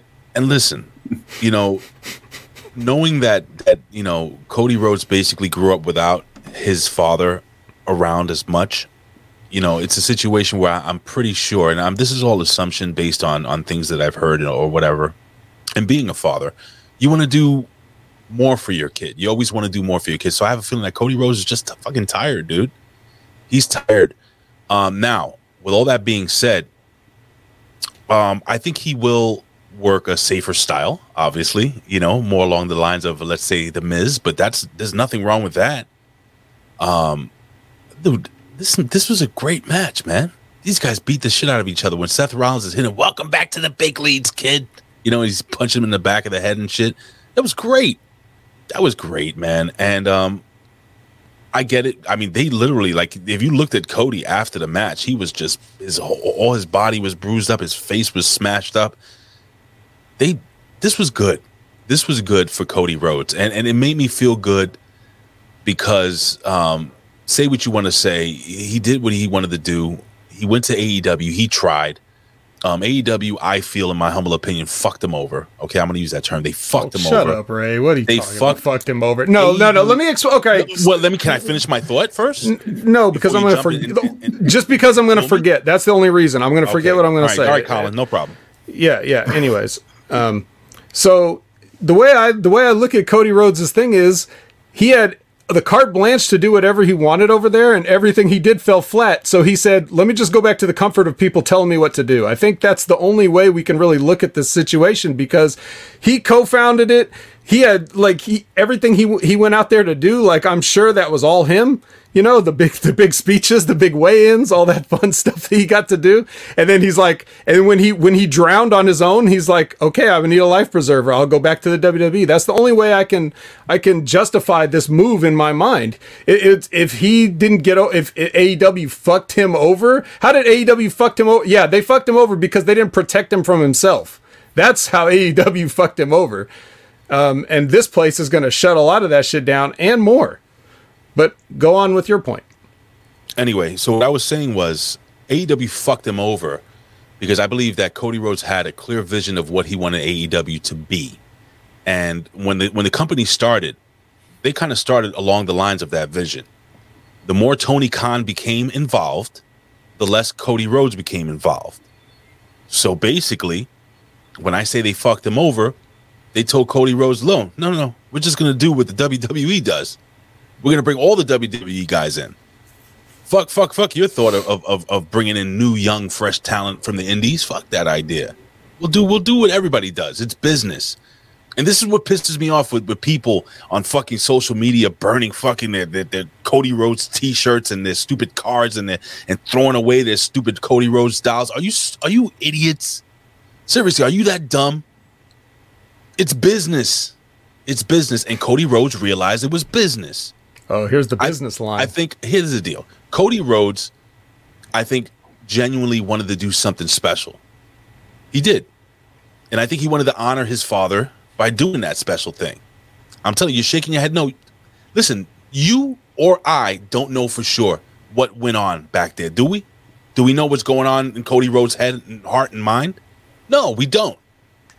But what I can say is that if you offer me a $3 million 5-year guaranteed contract, also within that contract saying that you can do your shows, you're going to get a huge fucking piece of the merchandise, and we're going to have you work with NXT because of what your dad did in NXT, you're going to be able to live off that legacy? Dude, this dude got 3 shirts on WWE.com already. I was going to say, for those people that burn their shirts, if you get back on the Cody train, there's a whole new line for you out there. So all I'm saying is, look, when I say, I don't know if the operative term or the right term is that AEW fucked Cody Rhodes over. I just think pro wrestling it's the business, man. It's the way it is. I think he really genuinely, this is my opinion, doesn't make it right. This is what I just think. I think he really wanted to do something special, different. He wanted to help the young talent. He wanted to help the indie guys. He wanted to make something. He wanted to create something different than WWE.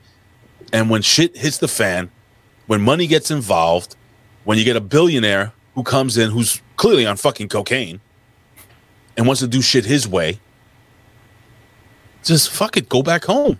It's a prodigal son. That's what this is. That's what this story is. A billionaire that's clearly on cocaine that comes in and does what he wants to do. Comes in.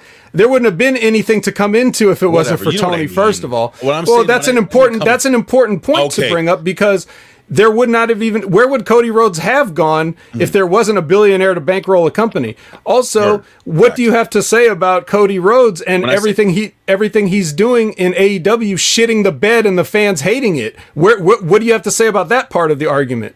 How do you bring in and third, how do you bring in the young talent to make a company how you want it to be? How do you get to help the young talent and make a company what you want to be when you just walk out the door because things aren't going exactly the way you want it at a certain period of time? How many years has it been that he's been with that company? When he started, 3 years now? It's been 3 years? So say barely four with the planning? Okay, you're in an abusive relationship for 3 years. Sometimes you fucking leave. This is what it is. Well, he wasn't saying it was abusive for all 3 of those years. Now we don't know what was happening back there, dude. But we can see look, they're giving him the TV time, and you're going to tell me that Cody Rhodes was doing exactly what he was told to do every time he went out there. Fans are assholes. They're fickle. They get what they get what they want, okay? And then when they get it, they turn on it. It happens it happens with Roman Reigns, happened with Danny O'Brien, happened with Hulk Hogan. Okay, it happens. That's what happens. But you saying that, even if it's true, that doesn't change the other point. I'm not making that point. You're arguing a different point. What I'm saying is, Cody Rhodes is in a position to do whatever he wants without a corporate structure leaning on him saying you have to run everything by us. You have to get our permissions. You have to do this. You have to do that. You have to be where we say, when we say, how we say, all this other stuff. He's got the freedom over there to have his version of that, where he's more like a Vince McMahon than he will be in the WWE. And yeah, there are some things that maybe don't go exactly his way, but every time he went out there, I'm sure he had the agency to sink or swim on his own merits. Do you know that for sure? I can tell by what the product that they're putting on and by what he's doing and the fans' reactions to what he's doing. And can I can tell by my knowledge of Cody Rhodes and my experience around Cody Rhodes, the way he behaves. And I'm like, this is clearly what he wants to do. I don't know who the hell would have advised him to do this bullshit. You know, the tone deafness of having a reality show with his wife. Like, you mean to tell me that somebody made him do that?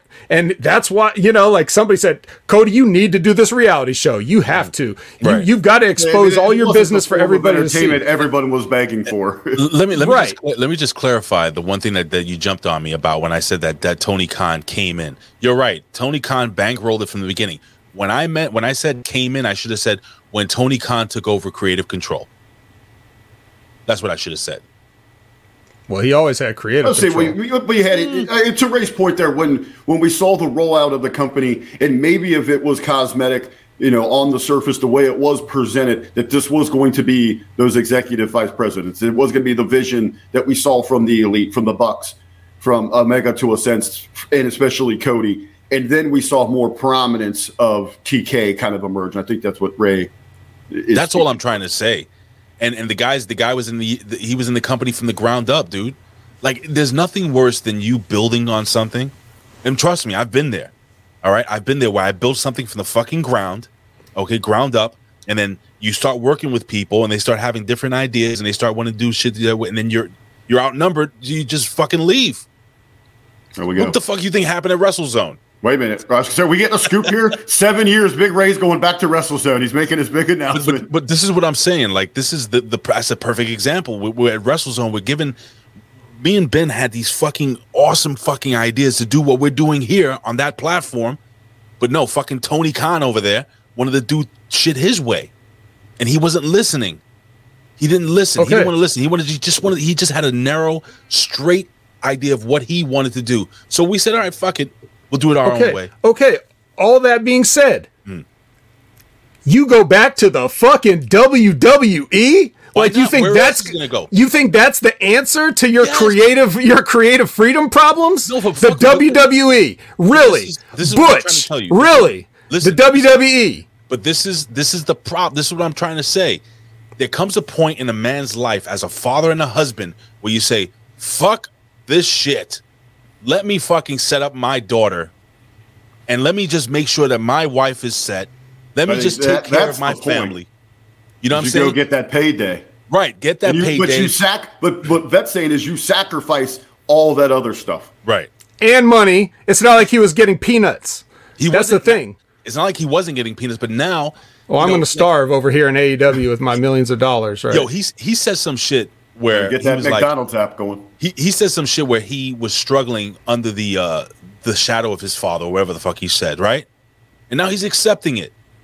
Listen, just because Cody Rhodes was a certain way when you worked with him or when you were with him in OVW back in the day, doesn't mean people can change. People can evolve. People can grow. I'm not the same person I was at 20 that I am now at 46. And I sure as fuck ain't the same person I was at 30 that I am 46. You change. You adjust. You move. You do different things. I was a private investigator, bro, for 8 years. I was making twice as much money than I am now. But the reason I left that shit was because I didn't have any time for my family. So I did something different. That is a reality show. So again, no time for your family. I went to the WWE. Yeah, you went to the WWE, and so you work more days and see your family less. That's what Cody Rhodes is about to embark on. So that's the thing. Like, is that a fact? Is that a fact? I get leaving. You know what his contract looks like? It's more than 1 day a week. It's more than 1 day a week. That's for damn sure. Listen, and they're not going to be letting you do no big show on TBS and this other stuff unless they say so. Oh, they are. Unless they, I said unless they say so. So when they decide that the contract changes, okay, look, this is my point is you're right about everything you say. That doesn't make me wrong about what I'm saying. I think he's stupid for going back to the WWE if the issue was that he had no creative freedom. That is stupid to me.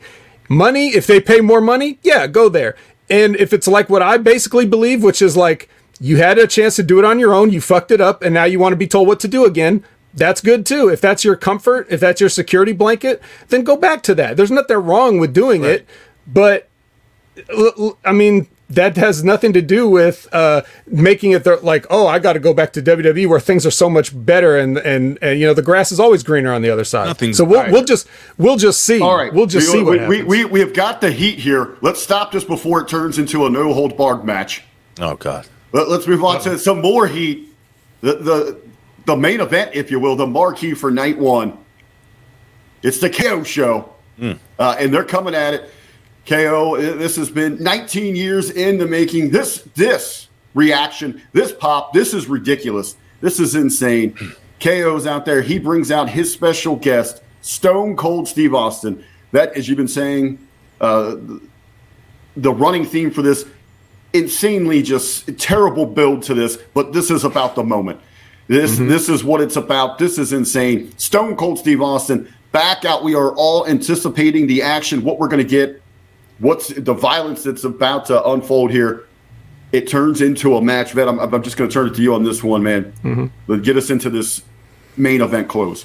Yeah, so exactly right. This could be some of the worst creative I've ever seen for a marquee WrestleMania match. I mean, the shit created for like Drew McIntyre and Happy Corbin is one thing, but we're talking about Stone Cold Steve Austin here.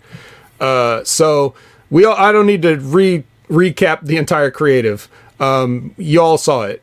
But what was it? Yo, I hate Texas. Ooh, that was it. Right. And Kevin Owens, one of the master chicken salad and lemonade makers, he did the best he could. And I guess it got us here. So just like everybody wanted, I think we saw pretty much what we were expecting to see. This had to close the show also, which I had previously said, because for no other reason that you cannot follow this. No one wants to follow Steve Austin in Texas. So they had to close the show with it. But I think they almost learned that on night 2 as well. Right. So anyways, yeah. And they did almost everything that even I wanted them to do. The only thing that would have been great is you know how Kevin Owens was saying, like, you know, I tricked you, Steve. I brought you out here for an interview, but I want to have a fight. The only thing missing was Steve Austin saying, well, you know what, Kevin, I tricked you too, because this was always going to be a fight, or something like that. You know, just that little thing. Instead, it was kind of like, for the most part, and this is exactly what the people wanted, I think. But it was like going to see a band that you like and them playing all the hits, basically. You know, you got all of Steve Austin's catchphrases. You got a bunch of punches and kicks and some surprise suplexes. A lot of cursing. A lot of cursing. Some beers. Some stunners. I don't know what they could have done to send the people home happy more than what they did. This was the only way to finish this night out. Yeah. Ray, what was your reaction? What was the pop? And then share, what was the feeling with Aiden? You know, someone that didn't get to live through that like we did. So the thing about my son is, again, he's 13, going on 14. Aiden's a little bit of a wrestling historian. So when it comes to that, he'll know his Andre the Giants. He'll know his Hulk Hogan's, his goddamn fucking jackhammers. Hold on, let me close this goddamn window. Goddamn Dominicans next door. Anyway. I thought they moved. They did. They came back just to jackhammer because they knew we were doing WrestleMania. That's it. So anywho, Aiden was excited about this because he never had. It's like I had told the story many times when my dad took me to Madison Square Garden, and you know I didn't know who this old Italian guy in this terrible sweater was. You know, beating up on Roddy Piper, hitting him with a chair, and my dad's like, "Oh, that's the Muhammad Ali of wrestling. That's Bruno Sammartino." And that's the moment I had with Aiden. You know, you're going to see Stone Cold Steve Austin. Is he going to wrestle, Dad? Is he going to actually fight? I think, I think he is. I think he is. And I was hoping that they would go this route, because anything less than, and I think you have said it, or one of the other guys has said it on the Smack Attack. But, you know, you could have even just had the talk show and the stunner and everybody go home happy. Mm-hmm. But if you watch this match for what it was, and if you've lived through the Attitude Era, if you remember Stone Cold Steve Austin, this is what he did. Nothing more, nothing less. He was a punch, a kick, an occasional suplex, an occasional. We didn't get the Lou Thesz press. We didn't get that. But other than that, man, this was great, man. It was a great moment.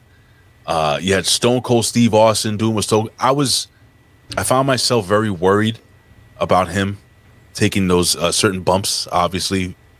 He looked phenomenal. He looked great. I thought he was going to take the shirt off. You know, he didn't do that, but it is what it is. I was waiting for the same. He didn't do it. It's fine. It's fucking Stone Cold Steve Austin, man. I got to see, and then they kicked ass, man. Like, it's a great way. Now, I have a question for you guys. I don't know the answer to this, because I went to the very last one night only WrestleMania, which was the one at MetLife Stadium. Before the following year, they went to 2 nights. Do the people going to WrestleMania pay for each night individually, or is it like a package deal? Like you're there. There's different deals. You can do both. You can do an individual. Okay. So do you think that the people, Rick, that came just for that one night got their money's worth? Absolutely. Okay. People are talking about match of the night here. This is the match of the night for me. This is what had me standing up here in my living room. This is what I'm excited about. What is Ray sitting there talking about getting to describe and share that moment with his son that I can feel that energy from. That's what professional wrestling is about to me. And there's no way in hell you're following that up, which already stacked the deck against me. Sorry, I hit that button too soon. I was trying to get you in between each and that's why I was messing up my delivery there for you.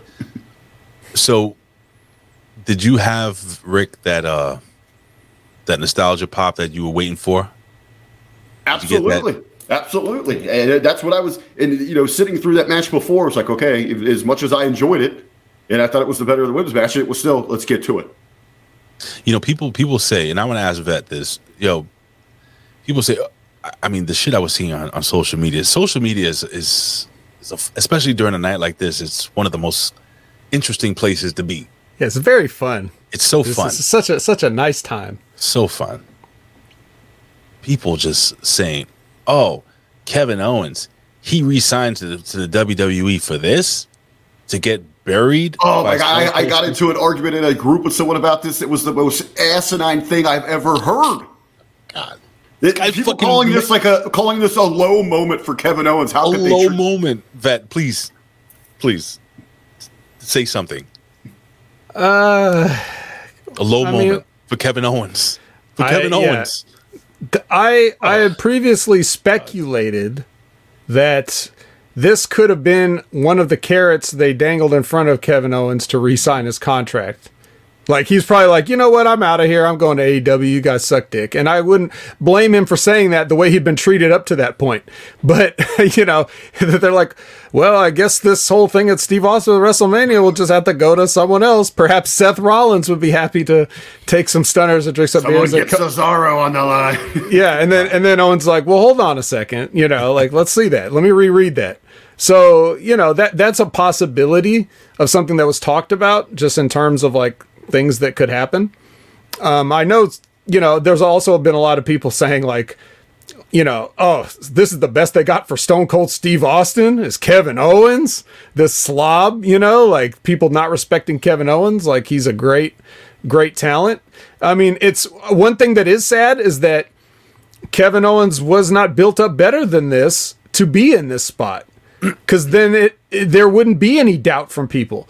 If you had taken Kevin Owens from his debut in the company, beating John Cena and all that stuff, and had properly elevated him to this level, this would have been even more of a huge draw than it was. It's like, well, why wouldn't Stone Cold come back and fight Kevin Owens or whatever? You know what I mean? Now it seems like it comes out of nowhere because they have been burying him without Steve Austin going over on him. So, you know, in totality, it's unfortunate for Kevin Owens that it couldn't have been even bigger, but it's a spot that anybody would be happy to be in. Can you imagine being in a spot with Stone Cold Steve Austin and not yourself suggesting that you take the stunner and get beers poured on you? Like, isn't that what you want to do? Like, why would you want to go over Steve Austin? Like, what does that do? That doesn't do anything for you, you know? So, and did you also notice that Kevin Owens was smart enough during the interview to say, like, you know, I got kind of a bad back, but... You know what I mean? Like, even just like giving himself that out like a true heel, like, you know, it doesn't matter what happens because I got a bad back. Like, right. So genius. I almost can promise you nobody told him to say that. Like, he knew that he had to do something just for that, just to answer that cross section of the audience that's looking at it like he's getting buried for losing in a match with Steve Austin. So, you know, you can't put too much stock into social media or whatever. It'll just get you mad. But it is nice to see, though, like what other people are saying so that you can think about it. You know what I mean? And laugh at them. Yeah, like, or like even the people that are, that's funny because you mentioned earlier the people burning pictures and shirts of Cody and stuff like that. It's like, well, to you, you're looking at that like that's a real thing. To them, they're just like, I'm going to post a picture of me burning this trading card because, you know, I'm just going to make that's just what I want to post right now. It's not like they think too much about it, like they're really stressing over it, but they just easily make a post. Like, here's a picture of me burning a card. Does it mean that they're consumed by it, or does it mean that they're just trying to, you know, get noticed? I mean, I think a lot of them might be actually consumed by that, though. Some people are, but we cannot assume that they're all not like, dude, it's so easy to quickly type a comment in social media and just put your phone down and like you're really sitting there mad about it. We think they are, but who's getting work then, right? I'll just put out there real quick, and I know we're jumping in the night too soon. Most of what I posted on social media was just to get a reaction, just to get people pissed off a little bit. Am I a huge Cody Rhodes fan? I mean, I've never not liked Cody Rhodes, but you know, I just wanted to see if people would get upset. I was shocked, Vet and Rick. I was shocked at how many people didn't go at me like, oh, he's a traitor to the AEW and all this other shit. I posted it everywhere. You know, I posted pictures of him and fucking the angry AEW guy and everything, and nothing. Everybody was in support. So you know, the social media can shock you too, man. So, Hey, but it was if you want to find a common place, we got it all on file for you for all the stupid shit that AEW fans say. Go on over to Facebook, find the Hami Media live discussion group. We got an incredible thread, over 1,000 posted there, going strong. So you what is it? What stupid shit that AEW? Stupid the unofficial official thread for stupid shit that AEW fans post. So we've got that going for you over on the Facebook group, Hami Media discussion group. But Big Ray, it's time. Yeah. You know what to do. Hit the sounds for night 2.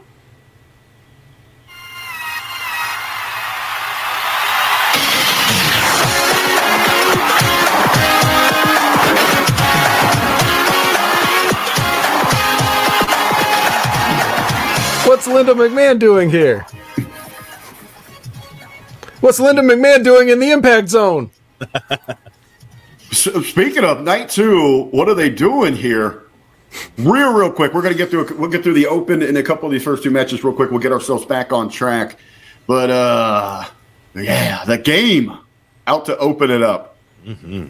He kills about 15 minutes to pretty much just do what he's already done for us on ESPN. Big Ray, just move you in any way. Vet, just jump in and just move you guys in any way. I bet Yojimbo hated this. Why? I'll tell you who hated it. A-Track Brown. He hates fucking Triple H. I'd say he really did his job in the 2000s, didn't he? Billy Ray, not a fan either, man. He gets on him as well. Man, you know, I'm gonna tell you something, man. I don't know why people hate Triple H so much.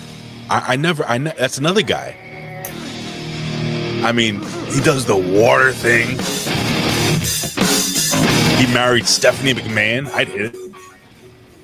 I mean, listen, man.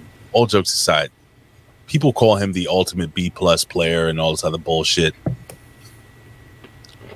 I've been following Triple H since he was terrorizing back in WCW, the old WCW, when they still said it like WCW. And I think Triple H has had a fantastic fucking career. I think he is a fucking legend.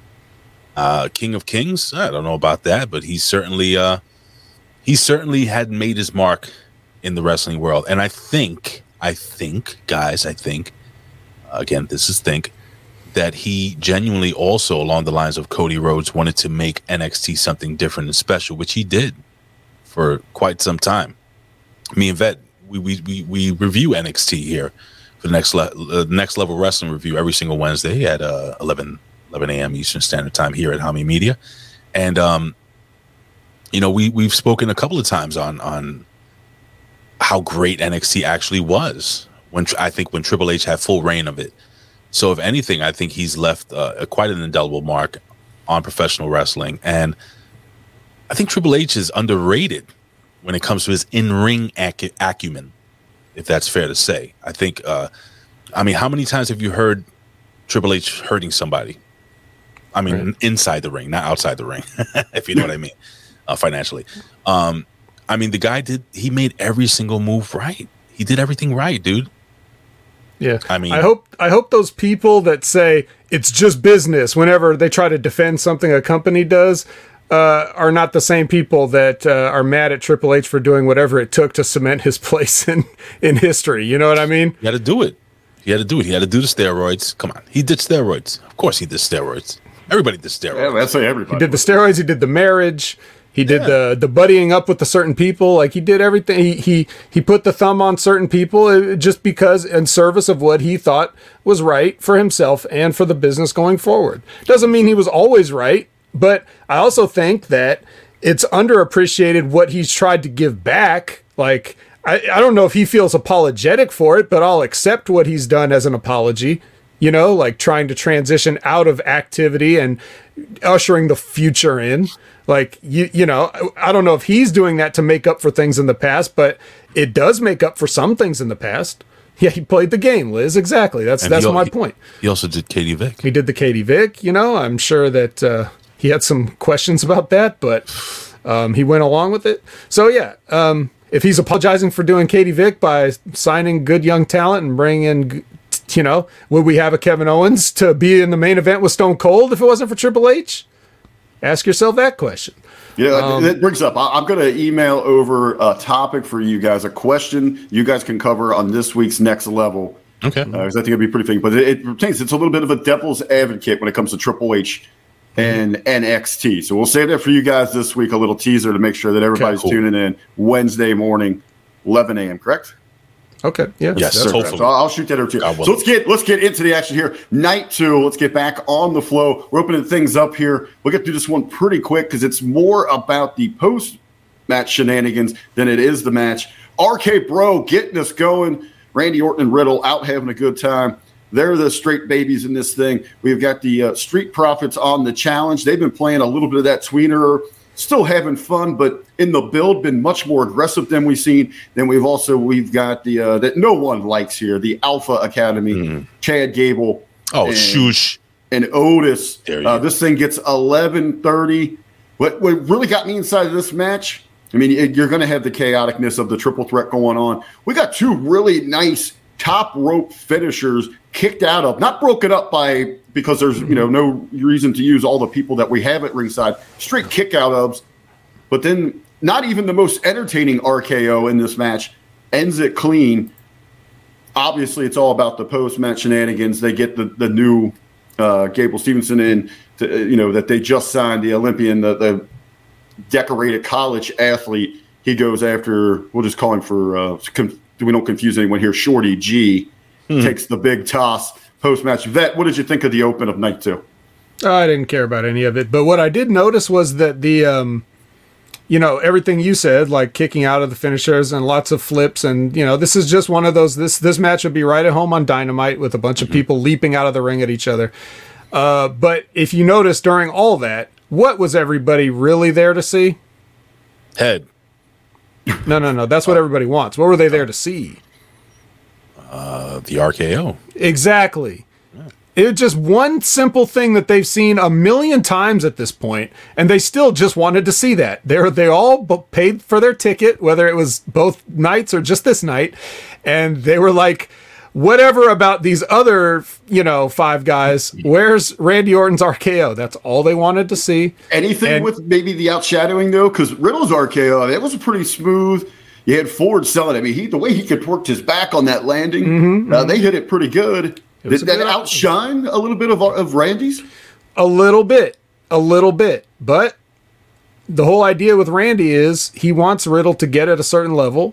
And so that had to have been approved by him. So, because he's smart enough to know, hey, that's going to take some of my shine. So he wanted to give him the shine. It should have finished the match, to be honest. Right? That's what I thought. Yeah. So even though the people came to see Randy Orton's RKO, I'm sure they would have been just as fine going home with that one if that's the finish. And that's not what we got. And then Gable, he was on night 1 too. They showed him, right? Didn't he come out at some point or something like that? So we got two nights of Gable Stevenson here. Yes, they did. He came out the first night with Stephanie. Right. He had the very nice knitted sweater on.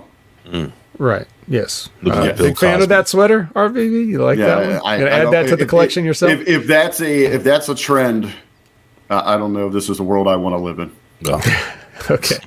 So that's me. It was just Big Ray, quick thoughts on the opener here. I'm not going to add much to what the vet said regarding it was a get your shit in type match. I don't want to use that term. Everybody uses it now, but dives and they got their shit in. They got the Gable Stevenson shit in. They got the RKO shit in. The one thing that I did notice is, and I hate to use the term, I sound so stupid, but like how much fun it seems that Riddle and Randy Orton are having together. So there are times that I saw myself like kind of smiling at my phone, like I just enjoying it. Wasn't anything crazy. Good way to get the crowd, I think, hot and ready for the action tonight. So I thought it was a good opener. It was okay. Also important to point out, guys, 5 guys in this match brought in to NXT by Triple H, and 1 guy in Evolution with Triple H. So maybe we should do a Triple H count going forward this night of WrestleMania to talk about how instrumental Triple H has been in the past several years. Well, we can move on here. I was interested in how they were going to handle this next match. That was the intrigue for me. This could be a make or break moment, and really, where we're going to go forward with some individuals here. Almost in the last couple of weeks, picking up some steam. Last second booking here, just squashing people. Who was going to challenge him at WrestleMania? We found out on the go home week. Bobby Lashley back in action. He's going to take on the big man here. Be the first to send him off of his feet, and it turns out he's the first to give him a defeat. Man, this is kind of tricky. Is this it for Omos? I mean, you beat him now. I mean, what the hell you do with a giant like this after you beat him? Well, that's a good question, but I mean, look, I don't know the answer to that. What I'll say, just what I've seen. Actually, the match. So the match I liked the most, I think, at last year's WrestleMania was whatever match Omos was in, AJ and him versus New Day. I think it was. Like overall, I thought that was the best match. Yeah. I mean, if it wasn't the prettiest match, but with the story and the way it all played out based on the players that you had, I found that to be the one match where I was like, yep, that's exactly how it should have gone. Whereas every other match, I was shaking my head. This, not really the same feeling, but what I saw almost like when he's in there, yeah, he doesn't really know what he's doing. And remember that conversation, Ray, we had about Bobby not being able to work? Okay, well, this is what I'm talking about. Yeah. Because it shouldn't be hard to have a match with a guy that can do nothing because you just have him do the least and you sell it. So that's what working is. Bobby Lashley tried to have a match. That's bad. But you look at Omos move around the ring, and he's really pretty good footwork-wise when you compare those giants that they've had in the past, like the Giant Gonzalez's, the Great Khali's, those type of guys that they've tried to push as like a spectacle. Like, he can move decent, he just doesn't know what to do, and he's trying to learn on the job, and that's just not enough time. So there's definitely something you could do with him. But they have to give him that put him in that compressed time chamber and really just let him work on some stuff and bring him back when he's really ready. That's the other thing. They always have these spectacle guys and they pull them up before they're ready. Everybody, even Brock, they pulled Brock up before he was ready. So they just want him now. Because you can't have a guy like that in developmental potentially killing people accidentally with his own strength, right? Mm-hmm. I guess. And they just want people to buy a ticket just to be in the same room as him and see his size for what it is. That spectacle. But real quick to kind of backtrack as well, was it too soon to 2 nights of the introduction we got of Gable Stevenson? I mean, are they kind of put themselves in a corner now where he's got to be somewhere on that main stage?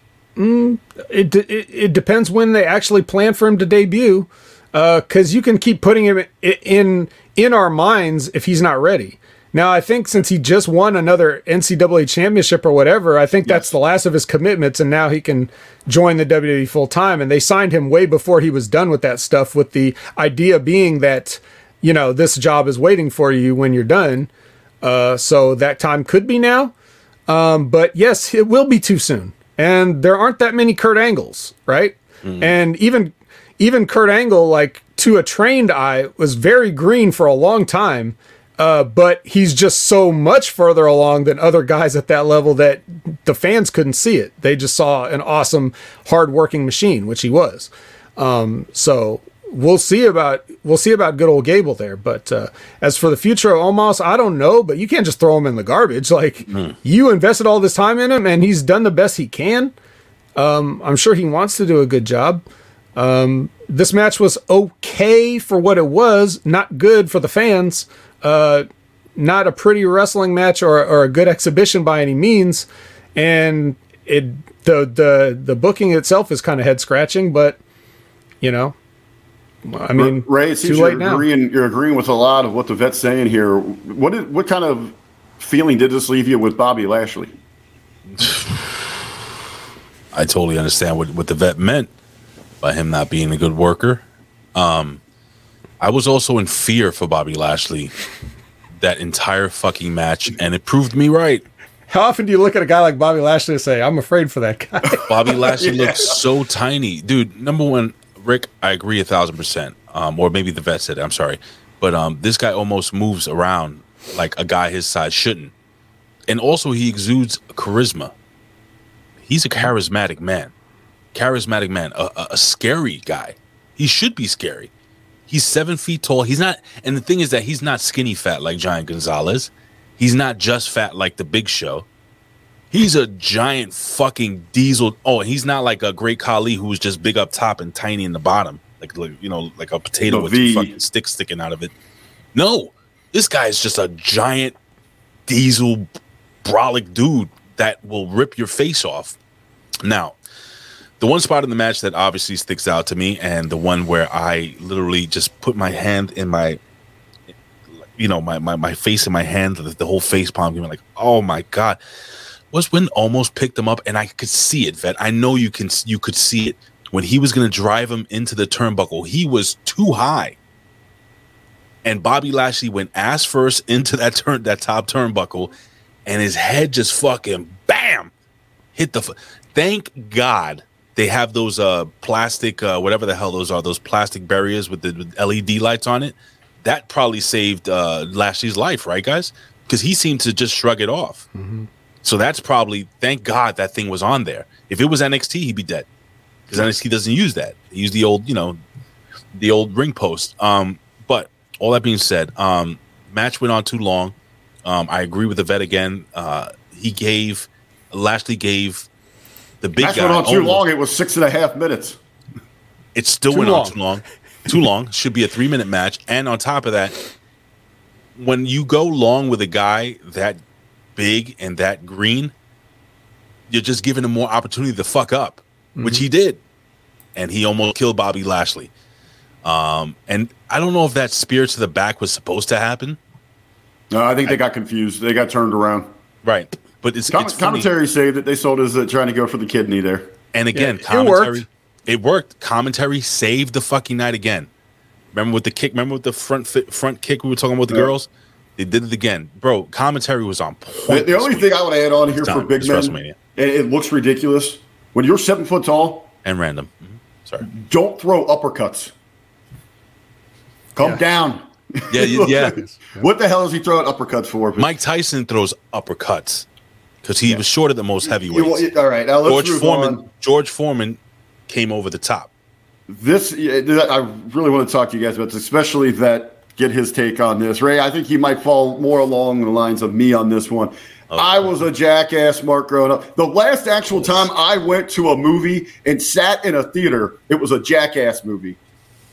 Johnny Knoxville's out here, Sami Zayn, anything goes. And, brothers, anything went in this thing. The only thing that left me feeling disappointed was the absence of Steve-O. Yeah. I love this thing. I know it was a complete train wreck. Carney as Carney can be. That's what it had to be. If it was anything short of this, we would have been sitting here disappointed that they didn't jackass it up enough. Okay, I'll go first. Go ahead. First, well, you're going to be surprised. First of all, Mike Martin is asking, is Almost on the next round of Mania roster cuts? I say no, but that doesn't mean that they don't think that because there are marks up there. It's like, oh, you hurt Bobby Lashley. Well, who trained him? So it's like, is that his fault? Anyways, so I say no, but you guys think no? No, I'm with you. I think, there has to be some serious attention to recrafting. They've hurt themselves by putting him down like this. But you're right. There's too much money still on just the spectacle. And he lost to fucking Bobby Lashley, a two-time WWE champion who's a great MMA fighter and just a badass. So it's not like he lost to fucking Johnny Knoxville. I'd really like to see some kind of twisted way to get maybe him, Lashley, and MVP together. Yeah, oh, wow. And Lashley's known for ending things, right? Winning streaks, master lock challenges. It's not That's like true. out of the precedent. So moving on to the Jackass match. So remember what I said about we see everything every week all the time, and then we're expected to pay for it again. Now here you have an anything goes street fight, and wouldn't this match have hit so much better if we didn't see garbage street fights on every single show, every single week. Everybody in AEW is having a street fight match with props for no reason. Every holiday, the WWE has a blank street fight where it's Thanksgiving or Miracle on 34th Street where they're hitting each other with candy canes and turkeys and shit like that. Like, if you saw none of that all year and then you saw this match, you'd be like, holy shit, this is fucking awesome. But we already see this with everybody. So now it's just Johnny Knoxville doing it again.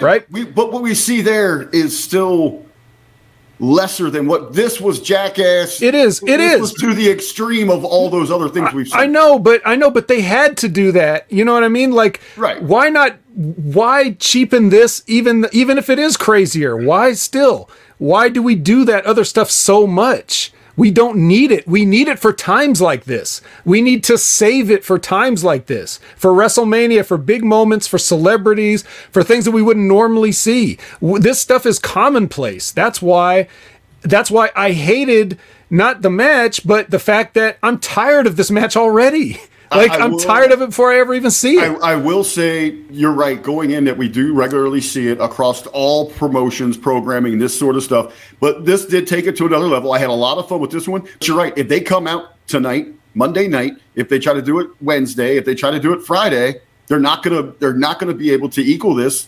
So I'm gonna be way more turned off than I was before. Yeah, and maybe I'm the wrong person because I doubt everybody watches as much wrestling as I do. So if you only watch WWE or whatever, then you only see their street fights. But everybody's doing street fights. Everybody. MLW, everybody. It sucks. Like, I'm tired of it. And there's no reason for it. It's just, oh, here's a street fight. Cold street fight. No angle, no nothing. So that's why I would have, I wished for the sake of this that I had not seen that all this up. The other thing I would say, and I can't believe I'm about to say this sentence is, guys, don't you think you should check multiple times before the show if your giant mouse traps and your ball kicking foot machines are going to fucking work? You know, like, that's not a tip as a wrestler that I was hoping to give to a wrestling company on a podcast, but apparently I need to. Like, go through double, triple, quadruple, quintuple, sextuple check. Make sure that boot's actually going to kick when you pull the lever. Make sure the mousetrap is going to close when you pull the lever. Who's on mousetrap check today? Yeah, like, clearly no one. So that was fucked up. Somebody mentioned the giant hand. I think they completely missed that shot, didn't they? Like, it just... They got it. I just saw, like, the fingers after the fact. I didn't see the actual hand hit him. They got it the way I think they should have gotten it. Like, because when I'm watching it on my phone, that shit came out of nowhere, and I fucking laughed out loud. Okay. In the lobby. I'm like, oh, shit. I must have blinked and missed it or something. Well, it was they were. I mean, you got to carefully watch yourself not to give away a giant hand sitting there at ringside. I think the way they shot it was excellent. Well, Ray, I know. Oh, I was gonna say, you love the body slam spot. What was your favorite gimmick weapon that they pulled out here? It's got to be the fucking hand. The hand was over to me, dude. I like the machine. I like the bowling ball. Listen. Here's the deal, man. This was I found myself laughing the entire match. Yeah, it was fucked up, but that's what Jackass is. And again, if you're not a Jackass fan, I don't think you're gonna get this. Oh, maybe you will.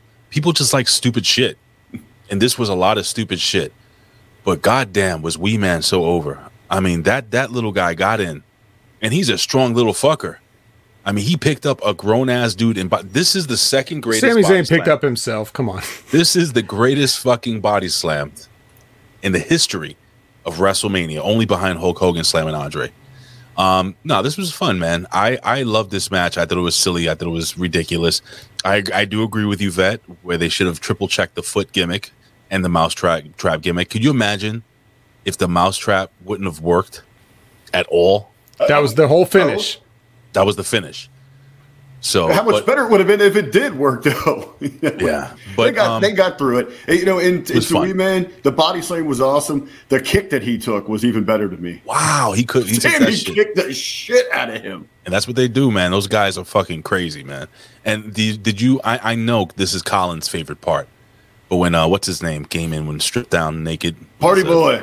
Yeah, Party Boy. I know Colin was just fucking taking screenshots and zooming in and shit. And I know Colin he's gonna make a laminated poster and put it over his bed. He's already told me you guys this week are doing your top 5 favorite Party Boy moments. No, we're not doing that.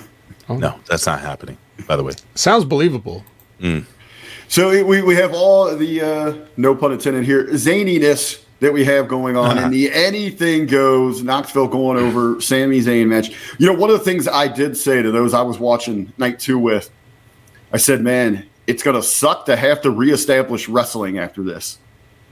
And I felt bad for anyone that had to go out there. And lo and behold, I think we all knew who was going to be in that spot. And they most certainly were.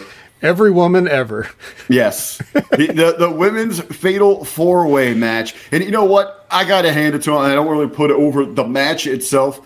But they were able to go out there. They didn't completely lose the crowd that, you know, that was having so much fun from the match before. I think they handled it right. You run the boss out there first.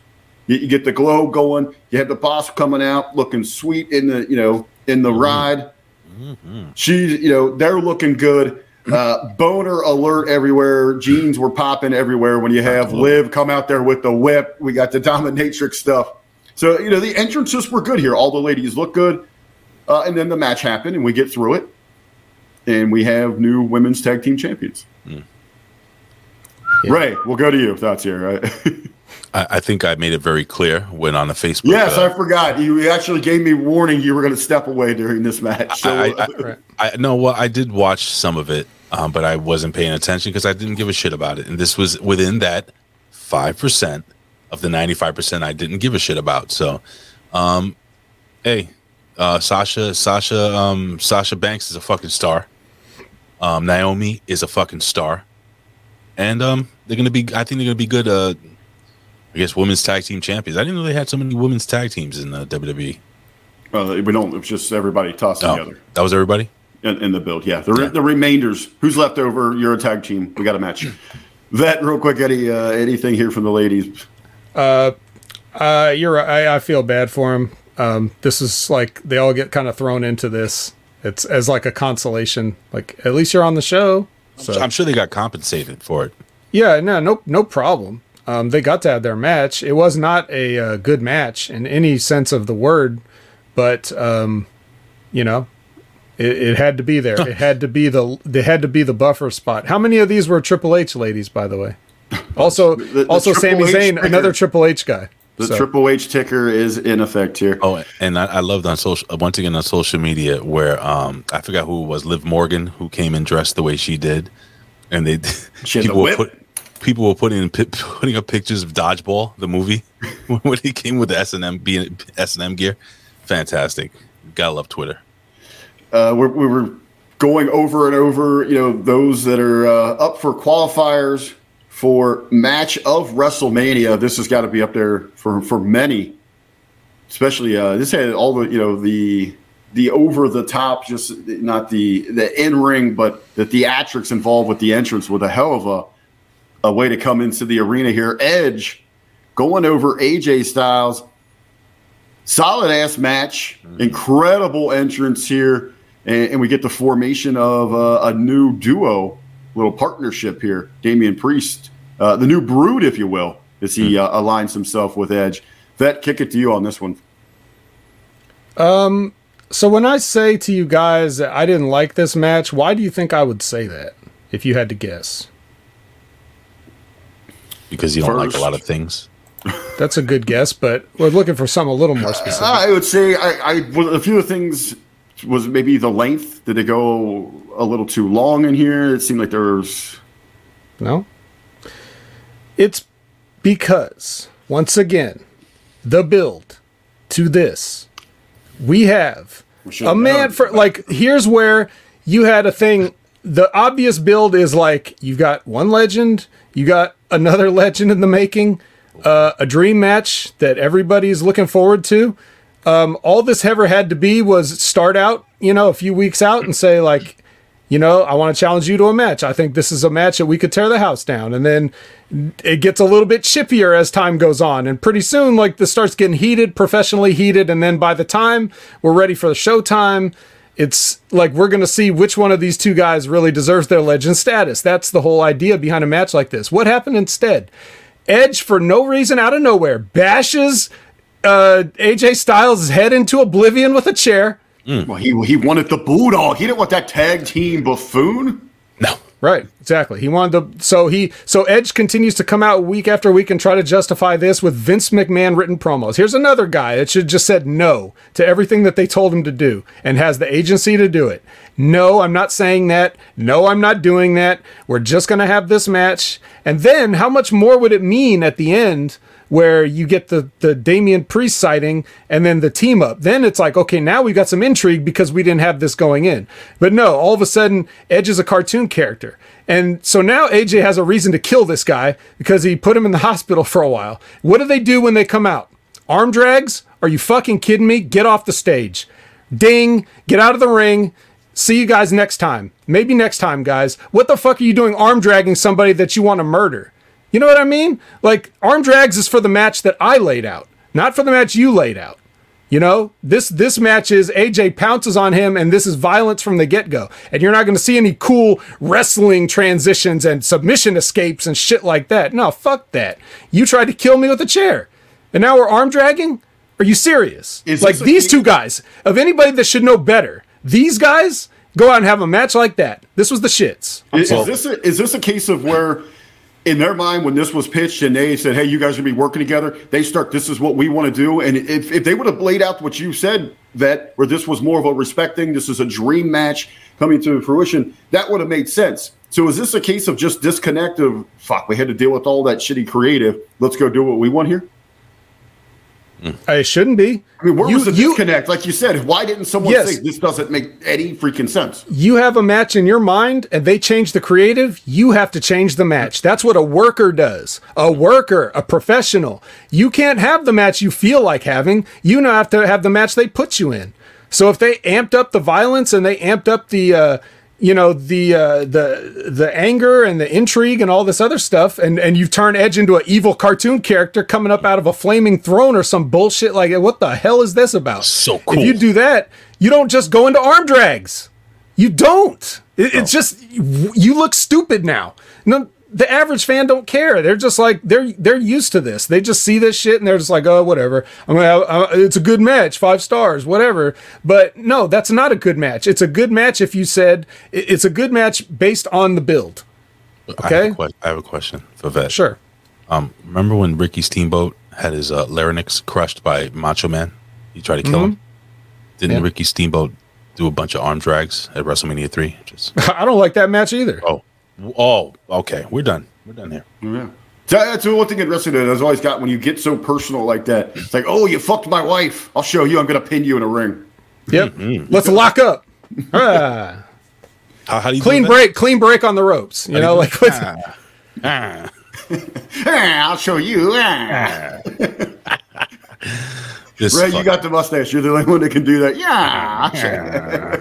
Fucking shit. The only thing I got with the entrance was they already had the Undertaker's planned and Triple H's planned, and then when they got scratched, they're like, "Shit, let's just combine them and give them that." Yeah, combine them together. Cool entrance. So I got to throw out there again. This is like me being a new fan, watching this for the first time. I was like, "What the fuck?" Yeah, I was gonna say, were you confused by Edge's flaming throne? Absolutely. I'm like, "What the fuck is going on here?" But if I wasn't a fan, if I didn't live through the whole Brood, I wouldn't have gotten it. I was like, what the fuck? I thought Edge was a good guy.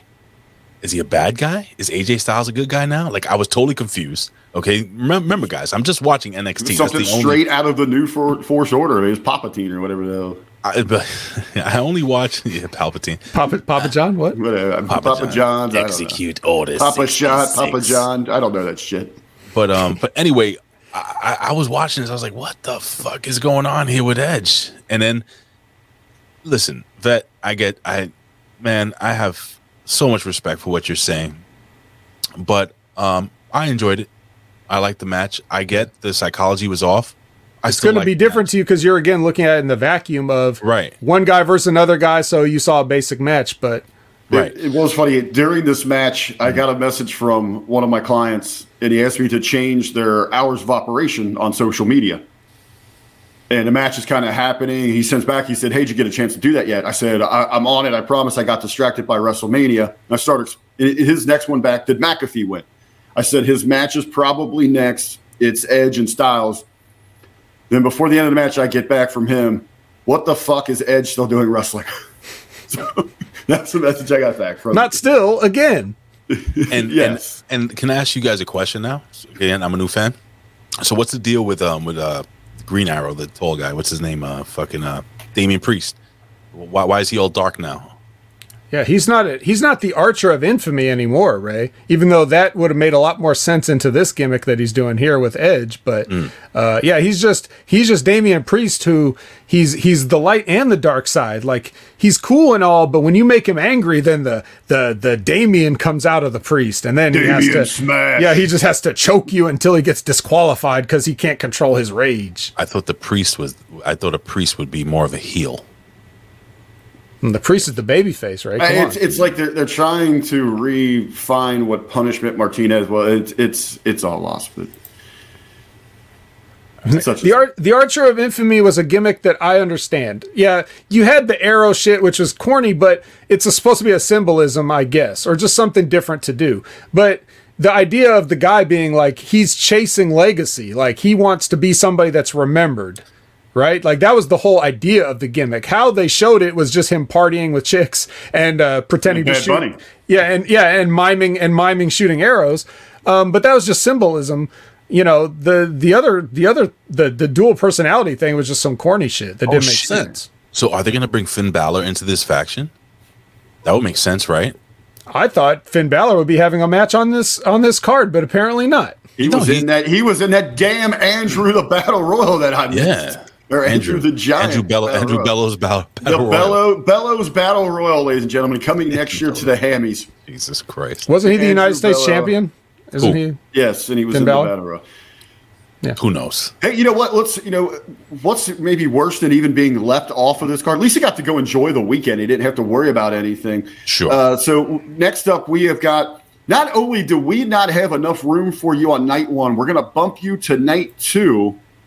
And your match is going to go 1 minute and 40 seconds.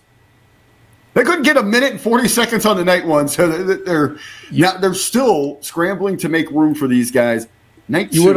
You would have thought with the time that they lost on that Boogs match that 1 minute and 40 would slide right in. Right. But Sheamus and Ridge Holland with Butch. They go over the New Days. Hold on. Xavier Woods and Kofi Kingston. I got to jump in. First and foremost, this is another match that was in that 5%, and we're done after that. I liked everything else. Bro, what the fuck did they do to this kid Pete Dunne? It is fucking terrible. Awful. Butch. Fuck Pete. It's Pete fucking Dunne. What's the hell? What's worse, Pete or Vet, or Butch? Vet, wasn't this guy breaking people's fingers every goddamn week on NXT? Yeah. And now they're grabbing him by the back of his belt buckle, trying to pull him over with one arm, like he's a little pest. Like hold on, this is the Christmas Story. He's that little guy. He's the little guy from Christmas Story. What the fuck with Brock Lesnar, the tall Brock Lesnar kid? This is 100% a Vince McMahon idea. You can just see it. If you know what you're looking at, you can just see this. Like, this is what his vision is for this guy. Now, I said this earlier, but just to clarify my position, the idea of, I can see if this is the only way they can think of to bring him in as like, he's like this role. Okay. Like, all right, I get it. It's not maybe ideal, but I don't know if Pete Dunne could get over to the degree that he would want to doing what he used to do there, not in WWE, not with those people, running the show. So I can see this gimmick working for him, but naming him Butch there's no reason for that. You've already spent the marketing to let everybody know he's been Pete Dunne for 5-6 years or however long it's been. So it just seems weird to change it. And what's better, Pete or Petey or Butch? Well, whatever. Pete Dunne. He could just be Pete Dunne. Ridge Holland gets to be Ridge Holland. They didn't call him Ridge. You know what I mean? So it's there's only one Ridge. Yeah, there's only one Ridge. That's Von Wagner. That's the cranial Ridge. Right. Yeah, that's what I'm saying. So the name is the problem. It's not so much the idea of the gimmick. You can like the gimmick. You could take or leave the gimmick. But it's the Butch that really sucks. Gotta put it on Media M5. Let me at him. Yeah. I'll splat him. That's what he is. He is scrappy dude. That's the gimmick. Vince McMahon was probably babysitting his grandchildren. They were watching. You remember when Scooby-Doo met The Undertaker and he was watching that. Scooby-Doo at WrestleMania. Oh my God. That Pete Dunne is scrappy fucking dude. Yeah, he's done. He's done all right. Oh Lord, God damn. That poor kid. Would you say that Dunne is the ultimate transition, a tranny? They took away his Peter and made him a Butch. Oh, we're done here. We're done. Where's the Gorilla Monsoon for him, right? Yeah, stop. And he didn't think the Madcap gimmick could get over. Look at him, killing it here this morning. Bro, Pete Dunne. Like, it's blowing my mind how fucking terrible that was. And again, remember, I'm watching this. The last time I saw Pete Dunne, he was doing he had the mouthpiece in, he's doing 2 fists to the face, breaking people's fingers, fighting Italian guys, that are mob bosses. Now he's a fucking cartoon guy. I agree with, Hameen regularly says, especially here on the Monday Locker Room, I never got to Pete Dunne. The finger thing never got me. No one ever, 5 minutes later, no one's ever even selling the damn thing. He never really broke anyone's fingers. It's more of like a hyperextension. It's a hyperextension of the finger. Just pop it right back in. It's like jamming, when you're playing basketball. Butch or whatever, man. Minute 40, New Day's done. Kofi Mania, what a hell of a run you had there. You're minute 40 getting bumped around the WrestleMania card. All right, we got the I get to say this twice in an episode. I'm ready for this one. Let's get ready.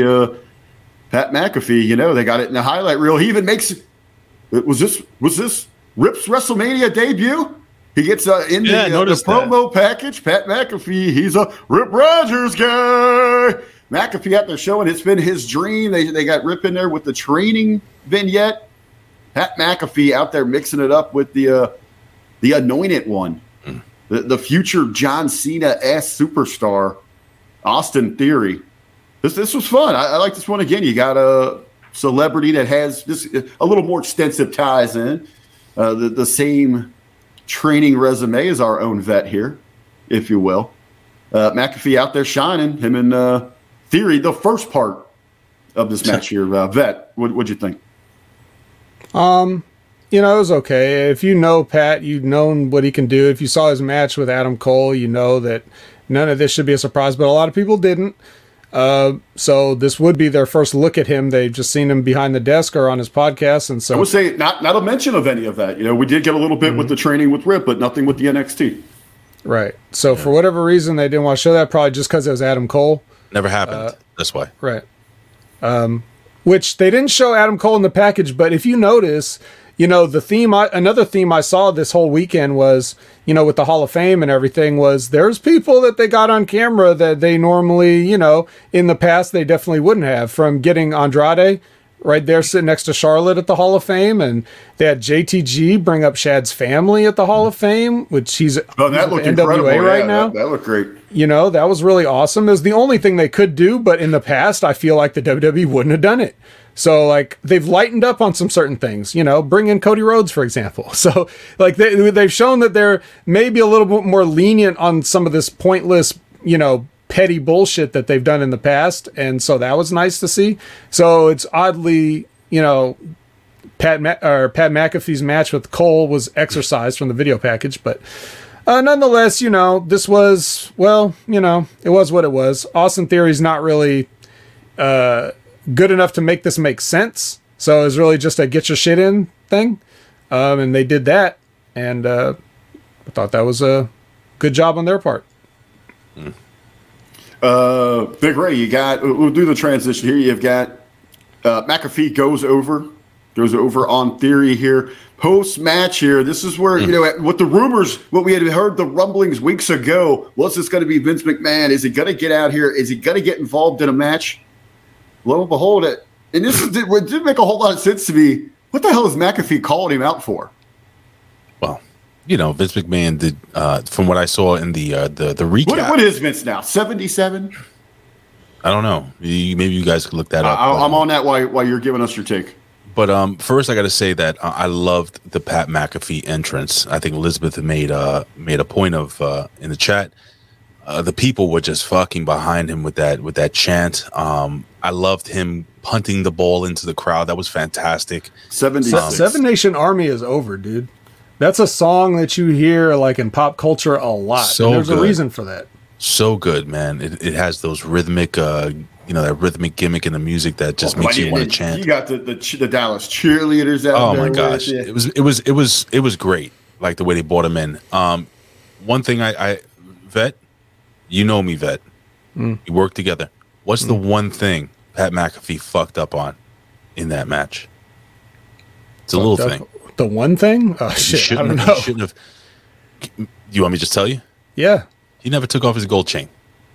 the gold chain. Yeah, The gold chain. gold Vet. chain. Did you see the gold chain? Did you think of me, Vet, when you saw the gold chain? No. I just thought, like in addition to the gold chain, I'm also like, your ring gear for WrestleMania and your big WrestleMania debut is everything you wear except your tank top is sparkly now. Yeah.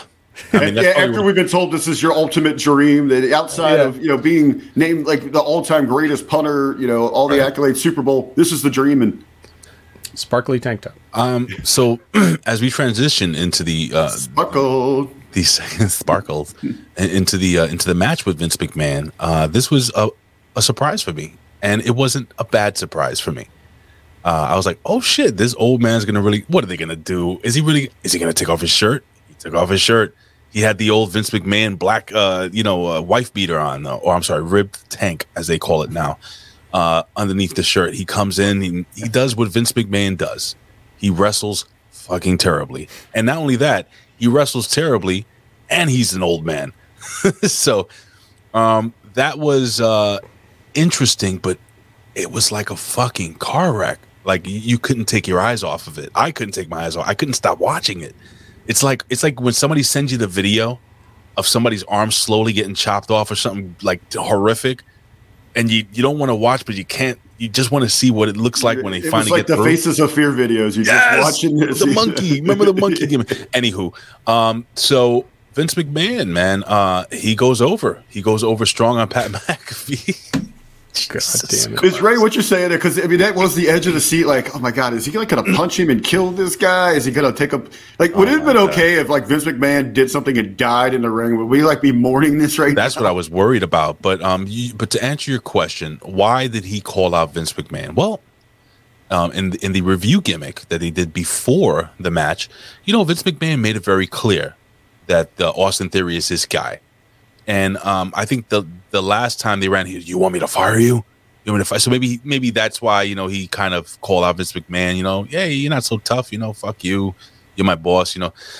I don't know, bro. I have no answer for that. I'm just trying to think it through here and talk out loud. Has McAfee seen the same Vince McMahon we have all seen? He's 76 years old. You're 34, 36 years old, and you're going to kick his ass.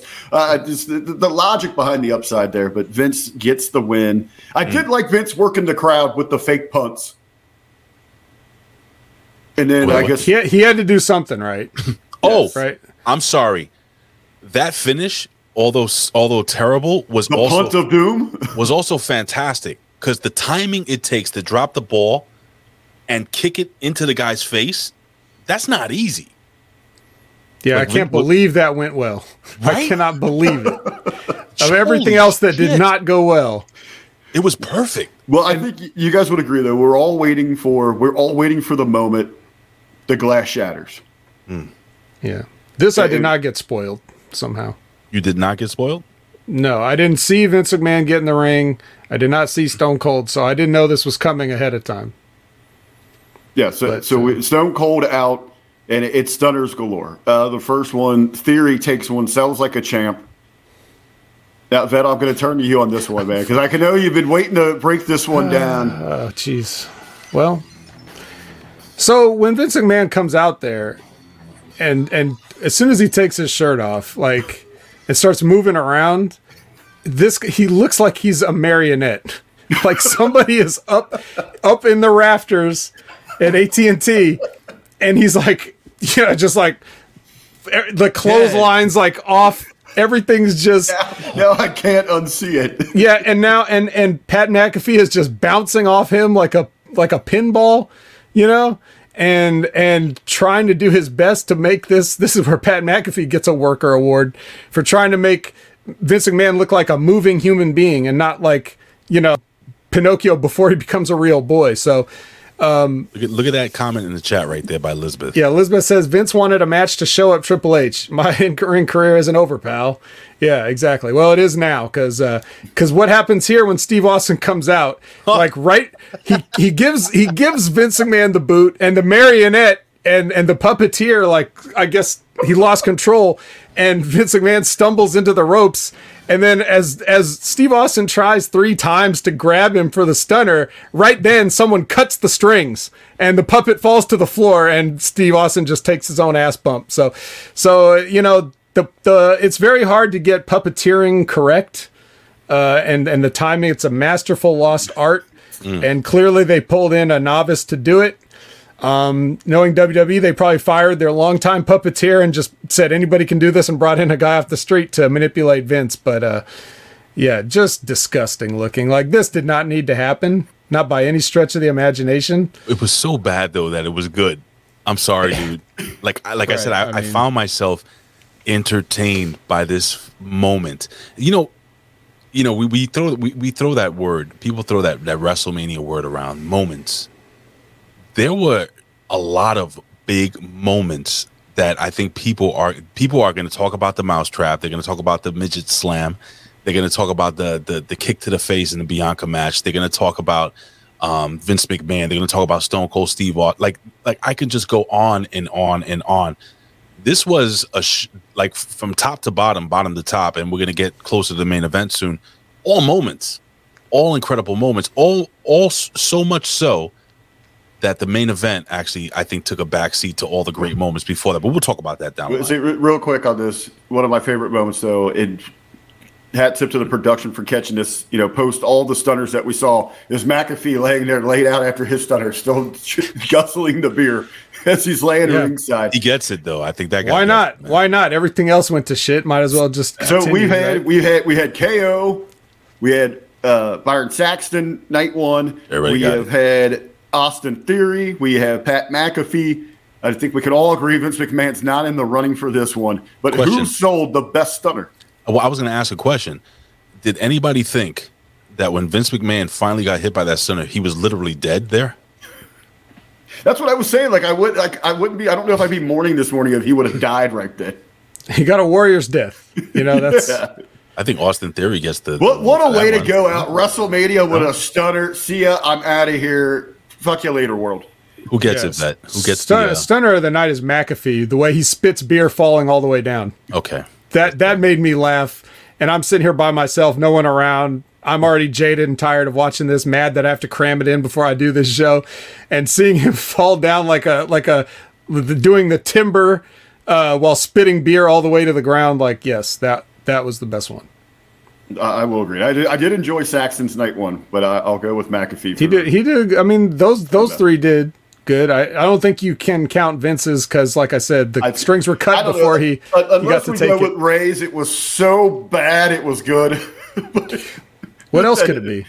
He's never taken one good. So as Big Ray said, we have had almost to the point here 2 nights of big moments, for better or worse. If you laughed, if you cried, if you were just in awe, so many moments. This is all building towards the biggest match for the most stupendous WrestleMania, 2-night WrestleMania, title for title, unification. That you've been talking regularly, terrible build. If they were going to get anything right in their builds, this was it. Brock Lesnar, Roman Reigns, I'll go to you, Vet, on this thing. With the entrances that it comes out, they're still entertaining through the entrances with Heyman grabbing the mic, Brock grabbing the mic. Did it fall apart here? Did we get a lackluster finish to a WrestleMania?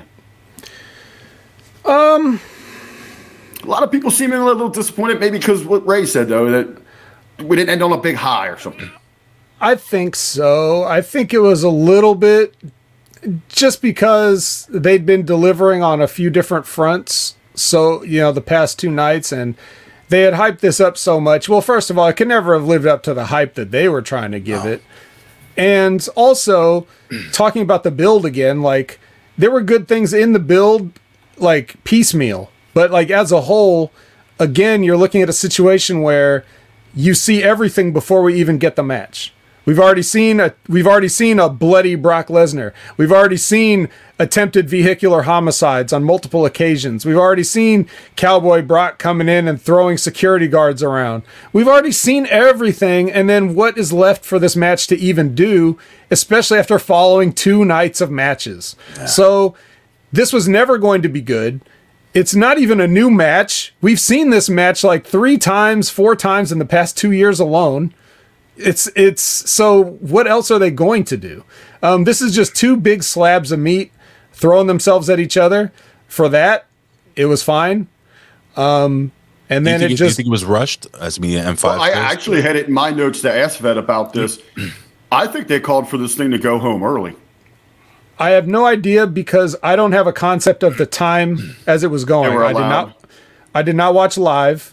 I don't know, Well, it looked inside of the match. I guess when you watch it at any point, they got confused. There was when the spear to the back happened in this match, you could tell there was some kind of miscommunication. So they had to go back to the spot because that led to the Kimura lock and the pushing of the rope. Where you got and then it looked there was some weird conversation between the ref and Lesnar and Reigns, where it almost like they got the go home signal. So they went right to the finish. It just looked really weird in the transition. Maybe. I don't know why they would like. But this thing went 12 and a half minutes. That's a Brock Lesnar match. That's pretty much it. So I don't really know that it would have went home early. I don't know what else they had planned to do. I don't know what else they would have felt like doing. I don't know why you would have to cut their time because they're on Peacock. So it's not like they have to worry about if the pay-per-view providers, unless they still are on some pay-per-view outlets and there's a time restriction. They do. I mean, outside of the U.S. borders. So then if that's the case, maybe that. But I don't know. I also don't know why they wouldn't leave enough time for these guys. You would have thought they would have cut the New Day match again if they knew. We gave that New Day a minute 40. We got to go. Well, remember, Triple H took 15 minutes. Yeah, Triple H took 15. Did he really take 15? Was it really 15? Yeah, it was 15 minutes. Yeah. I remember. I thought you were making a Triple H joke there. No. Well, I guess you're right. It would have been 20 minutes if it was a Triple H joke. But yeah, so the one thing I would say about this match that pisses me off is, that spot with the spear into the Kimura was obviously a big spot because it's like, is Roman going to tap out here? And when Roman gets caught in this, and people that listen to me know one of my pet peeves, what's the first thing Roman does as soon as he gets caught in the oh yeah, my arm's about to break and I'm about to lose this title unification match, but let me brush the hair out of my face real quick first. Fix my hair. Right. So fuck you, Roman. But damn. I mean, I don't know, man. It was fine for what it was. Was it flat? Did people expect another angle at the end? Did they want The Rock to come out? I think that's what the expectations were. Maybe not that. I think a lot of people were thinking Rock. They're waiting for the if you smell. Yeah, and then what sense would that make if he did that? Because then it's like, well, where were you the rest of the entire 2 nights? You know what I mean? Like he just Rock, man. He just flew in. Making movies, bro. Eating pancakes. I just flew in. Yeah, exactly. So yeah, of course. But that's exactly riding his horse-like daughter up a hill somewhere. But we did. Yeah, and he also just happens to know in his busy life when the exact end of WrestleMania would be, right? So, anyways, maybe that's what people were hoping for. But The Rock controls all time and energy and the stratosphere, the universe. You're right. I'm sorry. I apologize, Mr. Rock. Please don't erase me. But yeah. So that's the thing. But I mean, this is just continuing a long stretch of flat WrestleMania finishes starring Roman Reigns, where everybody's mad. I mean, they're less mad because they like this version of Roman Reigns. But come on, look at some of the ending the streak. Boo! I'm a babyface. Boo! Beating Triple H. Boo! I'm a babyface. Boo! Like, people hate Roman Reigns. This is shit. You know, they're used to WrestleMania's closing and being mad at Roman Reigns. So this would just be another one. Ray, where were you at this time of the night? How were you feeling? And your thoughts? What's next for Roman as well? At 11:34 p.m., I tweeted this out, and I quote Michael Cole. There's never been a match to unify both world titles. And then I put and I tagged Chris Jericho, pops in with you have made the list. Isn't that one of the biggest moments when Jericho beat Austin and The Rock to unify both the world and WWE titles? Well, technically, Raymond, that was the World Heavyweight Championship and the WWE Championship, but this one was the Universal Championship, which is bigger than just a world. Got it. Okay, so I'm wrong there. So then let me just delete that tweet, apologize, delete. Don't worry, everybody screenshotted that and they're going to bring it up to you later. Of course, 10 years down the line when I'm trying to get a job. Anyway, so but wait a minute. Did that happen that didn't happen at a WrestleMania, right? It did. Didn't no, it? it happened at a random That's what I thought it did. A random Vengeance or Armageddon or one of those. I thought it did. I know, but they said at WrestleMania. Did they say it? Yeah. So technically, Raymond. God damn it. All right, fine. So all that being said, where was I? I was watching this match. I wasn't expecting The Rock to come out, guys. I was expecting Roman to win. They are solidifying Roman as possibly one of the greatest WWE champions of all time with this fucking run. It's incredible. And now he has 2 titles. I hope he doesn't walk around with 2 titles. I hope tonight. That's why he's got Heyman. I hope tonight at Monday Night Raw, they have a new version of the unified. I think there was one floating around, an image of one floating around. Yeah, there's always images, but I think, now hear me out. Don't know if it's going to be The Rock at SummerSlam, but what if? Well, if it's Rock, you got to do another year of this, right? Because you're going. Next year's WrestleMania is LA, right? You're going to SummerSlam. You're going to Rock's. But SummerSlam is the number 2. It's right behind WrestleMania, in my humble opinion. I think SummerSlam is now the. I call the WrestleMania of the summer. It's just as big. I agree with you, but if WrestleMania is anywhere but LA, so is it? So my question is this: Monday Night Raw tonight, okay, guys. Depending on when you're watching this or when you're listening to this. Oh, by the way, I got to put it over that the replay that's usually on Channel Attitude, the replay of this show will be for free on Podbean.com a few minutes after we're done with this. So I'll be putting that up there. And the Ayatollah said, "Yep, give it to them for free, ya Allah, but nothing's for free." I don't know what that meant. So I wasn't disappointed because I knew who was going to win the match. It did feel a little flat, but again, that's because of everything. We saw giant mousetraps, midgets body slamming people. I mean, it was crazy. This WrestleMania was fucking insane, dude. Now, what I think, now you asked me the last question, and I'll give you the answer. Where does it go from here? Why doesn't Cody Rhodes fucking challenge this dude for the world title? Is it too soon for that? Monday Night Raw tonight. Unfortunately, it's not too soon because they have cleared out everybody. There's nobody left. Right. And there's nobody that's even believable left because they, like I was talking about with, in the Steve Austin thing, these guys could have all been so much bigger. You know what I mean? Everyone's profile could have been raised that you want in and around this main event picture. Seth Rollins is a guy that you look at with the history of Roman Reigns, and it's like, why wouldn't Seth Rollins always want a piece of Roman Reigns? Mm-hmm. Like what? Like character wise, psychology wise, why would this guy be okay being in the same building as Roman Reigns? The guy that he looks at himself as the architect of the Shield, and this guy is reaping all the benefits. How the hell do you just ignore him all the time and just dance around wearing suits made out of your grandmother's upholstery? Why why does that happen? And then, you know, so you end up in a match with Cody Rhodes, and now Cody Rhodes beats you, so that's a little bit more off the table than Cody Rhodes. Cody Rhodes has more of a right to even challenge than Seth does. But well, here's what's going to happen then in WWE fashion. You will have Seth Rollins, Sami Zayn, Kevin Owens, Omos, everyone that lost at WrestleMania will come out and interrupt each other and demand an opportunity at Roman Reigns. And then they'll get put in a fatal 5-way street fight. That's yes. Dallas Fort Worth street fight. Yep. And that will probably happen, actually. Yeah. And so for that reason, I don't see why it would be too soon for Cody Rhodes to run a quick program with Roman. He's not going to win. They don't have anybody that can win, and they don't have anybody that should win. And if The Rock comes in at WrestleMania, he should definitely not win.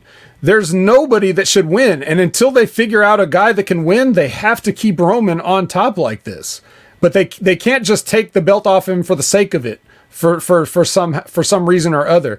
Until you have made a guy that can believably, like, yes, this is the guy, whoever that may be, whether it's somebody new that you're getting a clean slate with, or somebody that you're going to rebuild and get back on track to be the guy.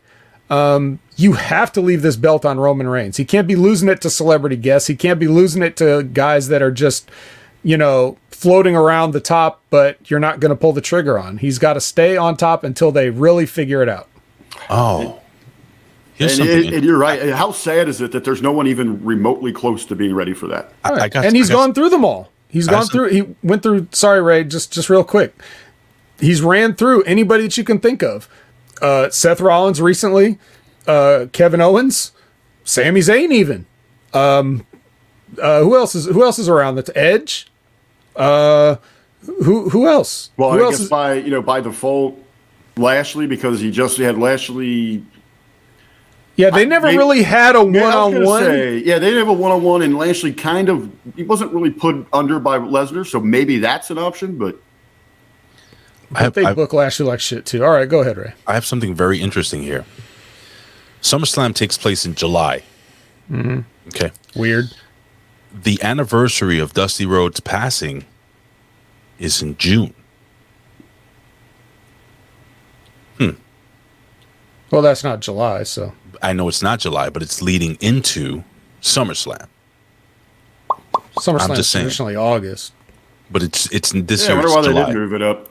This year is in July. I'm just wondering if they would do something with that. Cody Rhodes has been talking about his father's shadow. You have the Dusty Rhodes Classic, NXT, all this other stuff. If anybody's listening, that could be a possibility. But would that be the guy to take the belt off of Roman? Oh, hell no. No. You don't think so? You don't think that not only is it not a good creative idea, but the WWE will not do that for sure. Like, we'll forget your personal feelings, but look at these people. They're not going to take the belt off of him for Cody. They're waiting for the right moment to start burying Cody. They just letting him enjoy the shine now, and then they will start to pile it on. Like, they'll get you one way or another. Sometimes it takes a while. Look at Sheamus. You know, they told him he was going to wear that outfit, and it took him a while, but he's wearing it. You know, and that's just saying, hey, I don't want to wear that stupid outfit. Now imagine a guy goes to another company, talks shit about you for like 3 years, and you know all this other stuff. They're always going to remember that shit. Frank Spiegelbauer asked the winner of the Contributor of the Year award says book Ziggler versus Roman for the vet. A lot of chin locks. Stand and deliver. Well, all right, real quick, gentlemen. Vet, we'll start with you here. Grading scale, back in school, A to F. Where did you rank WrestleMania this year? I think versus expectations and build, you could probably have to give this an A. Take the cut. But I'm gonna personally give it like a B, like a low B, maybe a B minus. I thought even the matches that I disparaged, I think everybody worked hard. I just think they worked wrong. Like in the case of AJ and Edge, they still worked hard, but you know, and you know, the ladies in the Unfortunate Four-Way, like all that, nothing to disparage their efforts and stuff. But but I think as a show, it came off as a B- in total. One thing that was missing from previous WrestleManias is it really felt like they rushed everything. And even though some parts of these felt rushed, I think each important match kind of got the time it should have, more or less. It felt like a big moment, I guess, for the matches, whereas in years past, it's really felt like they're just so eager to move on to the next thing, and nothing means anything. So they did a little bit better job of slowing it down this year, I think. That's just a feeling. They slowed shit down. They slowed shit down. All right, Big Ray, you're great on this. So you're gonna have to rank it against like WrestleMania 3's.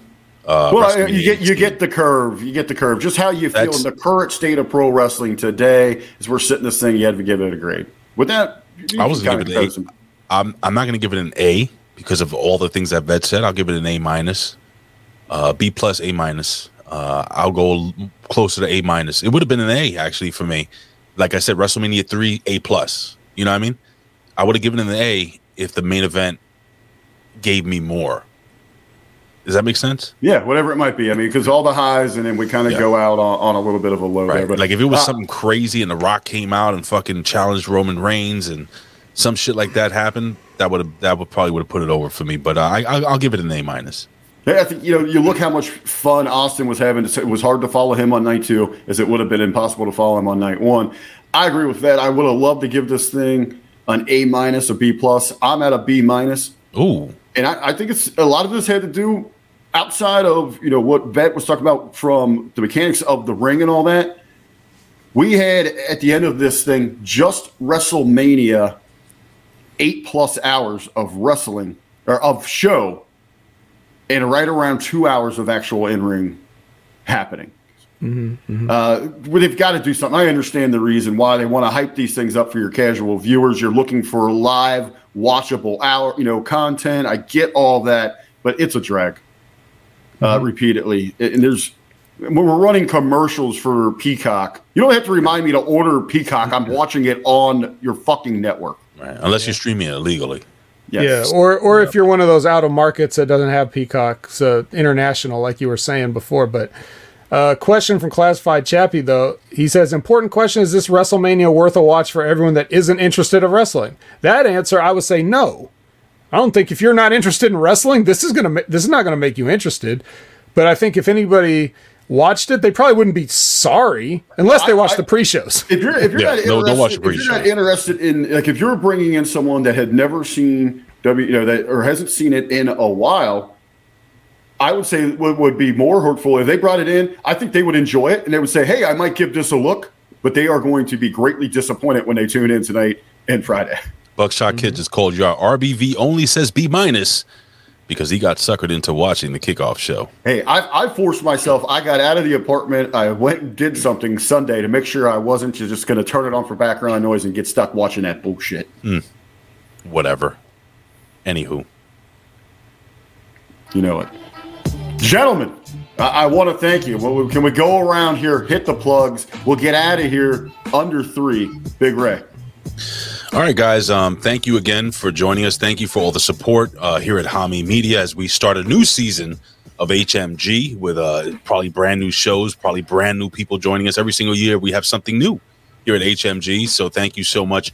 Again, guys, you can join me and the Vet every Wednesday at 11 a.m. Eastern Standard Time for the Next Level Wrestling Review. If you don't want to watch NXT, then listen to me and Vet just talk about it. That's awesome.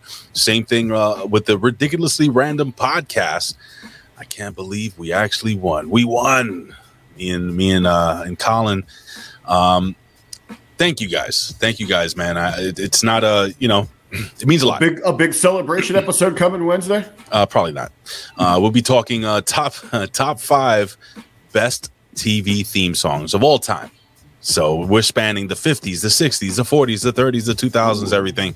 It's going to be a hell of a lot of fun.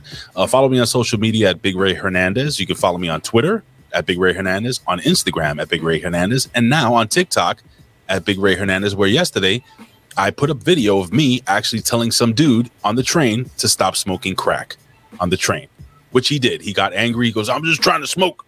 and he got his umbrella and walked away. So that happened.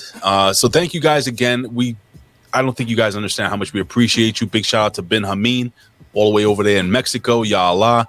And I can't do it without guys like you, Rick, and guys like the Vet. I mean, you guys make me shine. So thank you so much for everything. All right, Vet, he left you a 140. Go. Yeah, nothing major like that. Just want to say thanks to everybody for all your patronage. Thank you for voting for me for Rookie of the Year and Pro of the Year. And I thank you privately, Rick, but thank you publicly for organizing that. It was a really fun show just to watch. Even if nobody won anything, it still would have been entertaining. But everybody won everything, so it worked out. Thank you very much for that. And you can find me at where Ray said, and also you can find me on the Impact Attack, which I'll be recording later tonight with Colin and Brandon. And I'll see you then. There we go. Thank you, everybody, for joining us. We're going to keep it under 3 here. Hey, you're getting this one for free, but spread the good word. Hami Media Group, channelattitude.com. Ray, get us out. All right, ladies and gentlemen, we'll see you next week or next year for WrestleMania. Come back for the Monday Locker Room. Y'all.